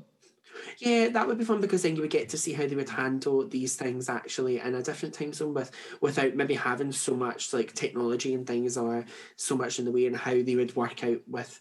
Because obviously, like if you set it in times like that, there might not be like so many like high-rise buildings, all these other things and stuff like that, and there might not be planes, there might not be all these things to be able to use all these elements in it. So you would have to wonder, how would they kill people off in ways that people would just day-to-day do things. Or you could set it in space. That's jumping the gun majorly, Yeah. but it would be interesting to watch. That's where you go. They made Jason X, and we feel like we know what happens when they take horror films to space occasionally. They exaggerate them to an extreme where you go, nah, I wish it didn't exist. Exactly. But that is obviously the end of the Final Destination quadrilogy, whatever trilogy, because they could make more. Quintilogy. Yeah. Pentilogy. They are just going to keep on going with it by the sounds of it. But now it's like a little moment. Obviously you have said that you like horror with like performing and stuff like that too and things. What would you say it is about horror that draws you into it so much? What is it you like so much about horror? I think horror just in itself is like, it's like taking things that we are scared of or that we are uncomfortable about and putting them in the spotlight. My kind of interest in horror is probably more from like a, maybe not even psychological, but like a kind of filth kind of angle. I really like to like examine why we are disgusted by things and repulsed by things. I think horror like movies that sort of like deal with sort of sensitive or taboo topics like Hereditary and Midsommar are really interesting because they sort of delve into an aspect of like the real horrors ourselves kind of thing. So I kind of like to incorporate aspects of horror because I like to I think performing first and foremost is to create a reaction in the audience, whether it be excitement, amazement, or shock and disgust. So as much as I love to do a lovely little cartwheel and a little split and a little death drop and give them all, oh my God, that chubby little thing can do all these acrobatics, I also like to make people completely revulsed by what I'm doing on stage, not able to watch, like when I'm like stapling myself or if I'm doing some sort of sideshow moment or some sort of like gross moment or whatever. I think it's cool, and I think performing allows you to essentially create a wealth of human emotion for people to be able to be affected by. I think horror is a very effective way for performers to just a very interesting tool to have at your disposal as a performer, to be able to do horror things and freak people out.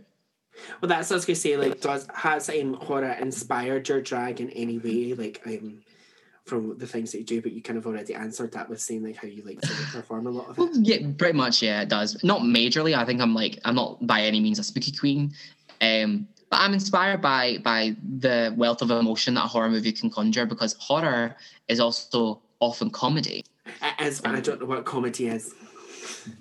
I feel like horror is often very linked to comedy, so I think it's very interesting to put like the emotions of fear and humor, like being like finding something funny together. I think like scary things that also kind of make you laugh, like kind of campy scary, is a very interesting. Is a very like that's kind of where I'm at with it. Like that's kind of how if I was to be like someone who did like horror stuff, it'd be more with like a tongue-in-cheek aspect. I'm not very much about like the let me look like a photorealistic demon, coming out of your corner of your eye or whatever. That's not really my vibe. I think that's the thing, like, horror does have that, because a lot of the time you might, like, watch a scary movie and sit there and get, like, scared of that moment, but then you'll laugh after it because you're like, I just got scared at something that's so, like, not stupid, but, like, you're like, that person just jumped out at me, and you're like, I just got scared of something so, like, small and, like, thingy that you're like, it's so funny because you're like, you could so see it was going to happen, and then it happened, and then you just got scared anyway. For me, it always brings me back to... I think it's like Friday the 13th 2. I think it's the second one where she's like in the house, and he's like towards the end he's chasing her, and she gets like goes into the bathroom and locks the door, and then he stops banging it, and then he smashes through the window, and you're like, he's going to smash through the window, it's coming, but every time you still jump because you're like, forget that precise second it's going to happen. But what would you say your like all-time favourite scary movie is, and why? Oh my goodness. My all-time favourite scary movie is probably The Woman in Black. purely because of the memories that I have associated with watching it the very first time, because it was one of those movies that my mum got me from Blockbuster when I was growing up, and we watched it on Halloween in like 2013 or something like that. And I remember just being gagged because obviously it was Daniel Radcliffe's like first major role after Harry Potter. And I remember not wanting to watch it because I was so scared, because I was not a big horror movie fan as a child. I was very scared by these kind of things. And then we watched it, and my sister's a big horror fan. Like, my sister loves horror movies. And we were watching it, and towards like the climax of the film, my mum and my sister couldn't watch. They were like watching their fingers, and I was just sitting there watching it like, and what? So probably that one, just because I have the memory of watching it and not being like unable to watch, unlike my family who like horror movies were unable to watch. I Women in Black is coming up very soon on the podcast at some point. And you'll get to hear, I think I spoke about it last week too, of the moment when I went to see the play and fell asleep, but that's a different... Oh my God. That's a different thing. The play, the book, and the film are all completely different, and it's a weird thing. But yeah, no, that is a good wee one. The second one wasn't as great as the first film, but no, the first one still stands out more. Obviously, you kind of said it earlier on a little, but I ask everyone to see what they think. Horror, obviously, over the years has changed, like through things like technology and things like that. But what would you say you prefer? Do you prefer old school horror or new school horror? Definitely old school horror, like 100%. Like films like Psycho and The Shining, like actually just do it for me, because when you don't have like the ability to rely on like technological rigs or like CGI or whatever, you have to get very creative with the way in which you instill horror in someone. And I think that like often with horror, less is more. Like obviously, like we just sat and talked about an overly gratuitous, graphic, gory series, but there's the deaths that are the most impactful in the series is when it's actually quite understated. Like the bus running over that guy's girlfriend is probably the most impactful death in the entire series, and it's extremely understated. It happens in an instant. There's no build up and there's no aftermath really, obviously besides the reaction to her death. So things like that, like that's not old school necessarily, but old school movies have to get really creative. Well, they had to get very creative with the way in which they created feeling of unease or feelings of fear or terror. They didn't really, even like back in the day, like you couldn't really pull off jump scares in the same way. Like I feel like there's a lot of movies that are filmed in like specific ways to create feelings of unease, and like the old It movies are much better than like the new ones in my opinion. Things like that. I think I definitely lean more towards old school horror. I think while impressive CGI is obviously impressive, it doesn't necessarily hit the like something just being like unbelievably gross to look at isn't the same thing as like really unsettling you viscerally. I think I always said like in the one that I related to the most is Scream, how the films were the first three were like very much not like relying on technology, and then the TV show was very much like Facebook, Snapchat, all this shenanigans, and it took away from what it was. But I can't remember if I've said this before. I don't know when I said it when I was talking about Valentine as well, but like with old school horror, when it came to things like people dying and people like getting stabbed and things like that, they kind of actually they had to find a way to be able to create that in front of the camera and not just shoot like a person with a green screen like part of their body and stuff like that. Like they had to actually do it. And I remember a film, it's called See No Evil. I don't know if you've seen it or heard of it. I don't think I've seen it.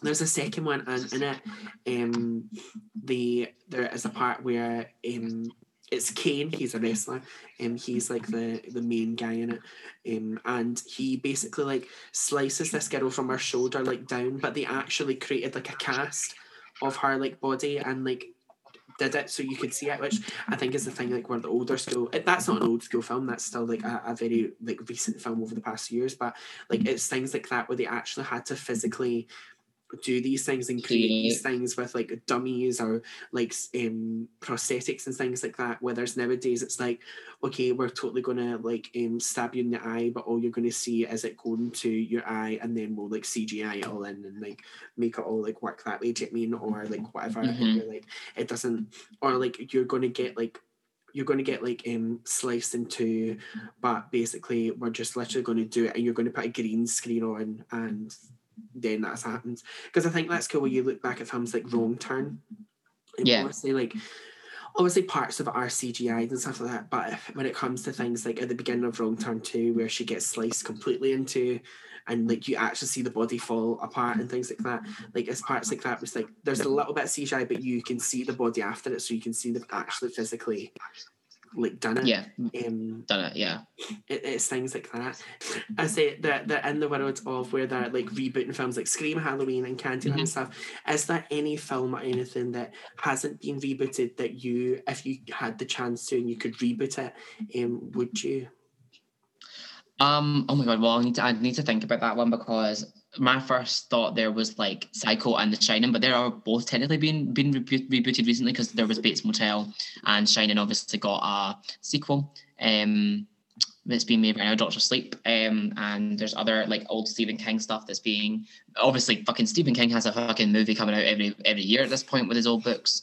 I don't really know. Like, I feel like a lot of old school horror, like all the old school horror movies that kind of can be recreated still kind of are, like, you know, there's all the Friday the 13th, then there's Halloween, and there's Nightmare on Elm Street and all this kind of stuff. I feel like Nightmare on Elm Street been rebooted lately, like with more movies? They made a reboot of it like a few years ago. It wasn't great, but I feel like, to be honest with you, like a lot of horror at the moment, like there's always these reboots going on of like changing the timeline. Jamie Lee Curtis is back again, like all that shit.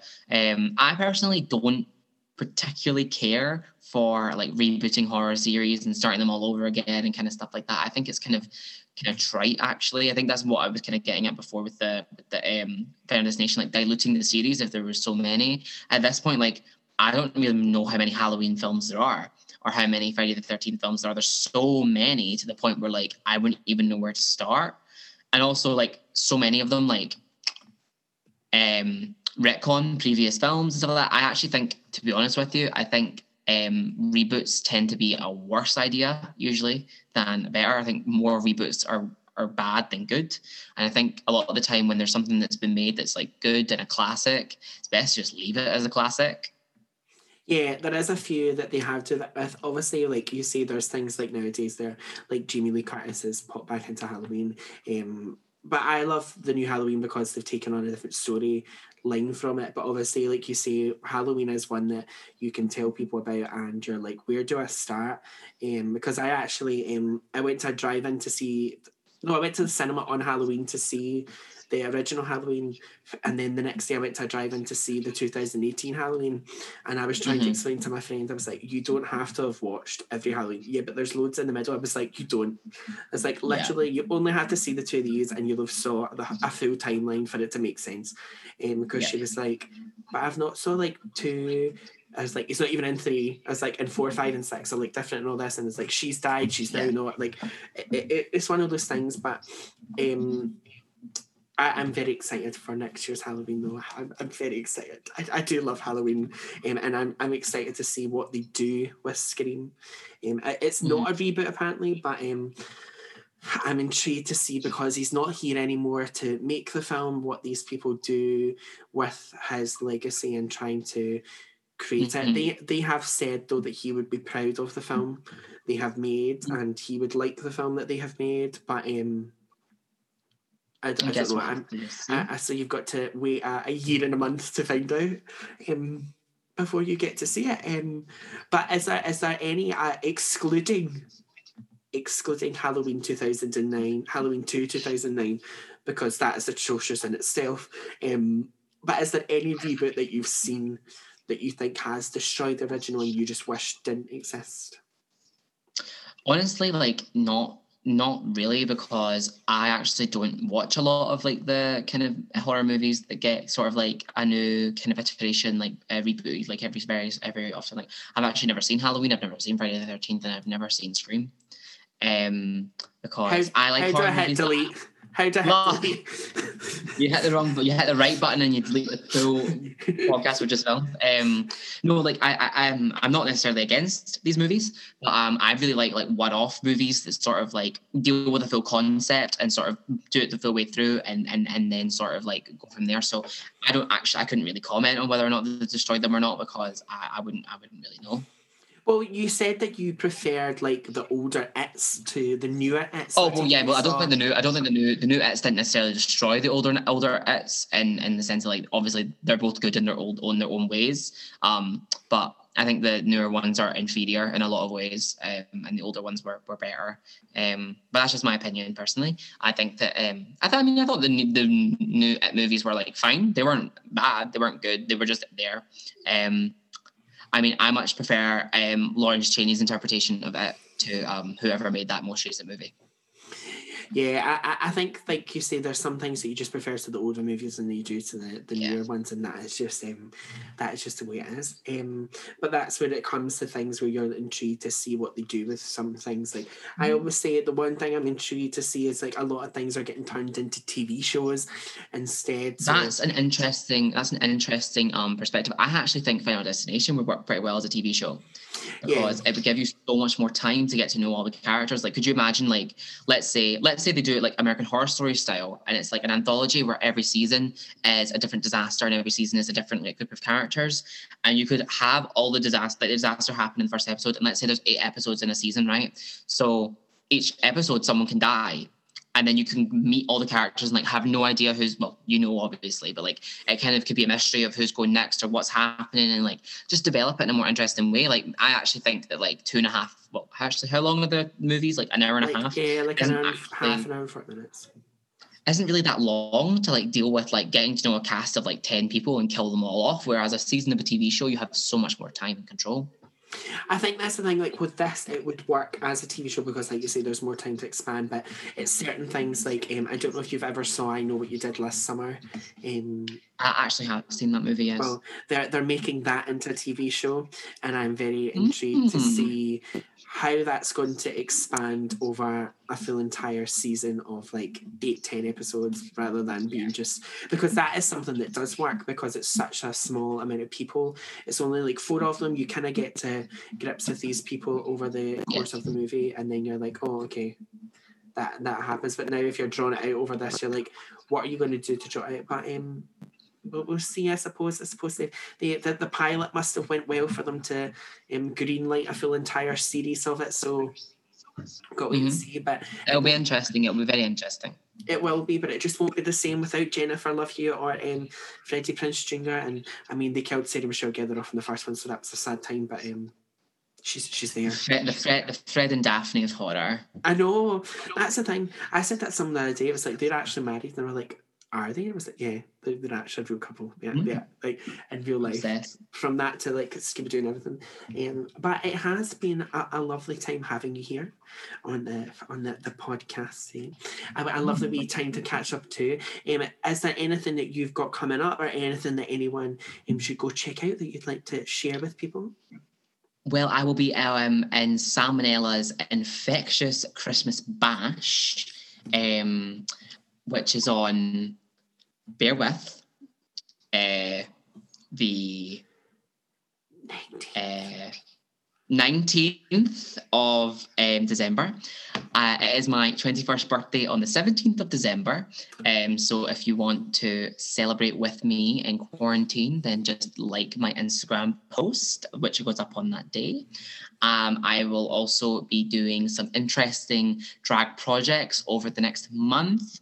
And given that it's fairly certain that the Drag Race UK Season 2 lineup will be being released in December, I will be flying solo this season. Unfortunately, Stephanie has died and will not be able to join me on the shit stop. She's not dead, actually, but, just a bit of humour there. I will be flying solo for my solo reviews of Skinny's Shit Stop, where I will be reviewing UK Drag Race Season 2, starting with the promo looks whenever that drops in December. So feel free to tune into that on Skinny and Stephanie at youtube.com. Yeah, see, there's lots of things you've got coming up, exciting wee points, like you say, and you've appeared on this too, so what more can people can see you all over now, check you out and all the wee platforms and things. But it has been really lovely having you and catching up. And if you've all enjoyed this episode, obviously make sure you're staying tuned and ready for next week, where we'll be diving into the world of another horror series, or maybe just a horror movie. You never ever know. Like, could just be one standalone movie, but you all know if we do that, we are still here for this length of time, depending on how detailed we go into it. But yeah, don't worry, there, like we say, there's a Scream episode coming up. Woman in Black's going to appear in it at some point soon. Nightmare on Elm Street's coming up.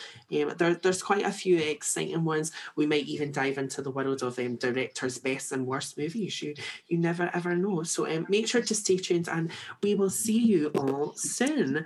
Bye. Thank you for listening. Bye. Thank you.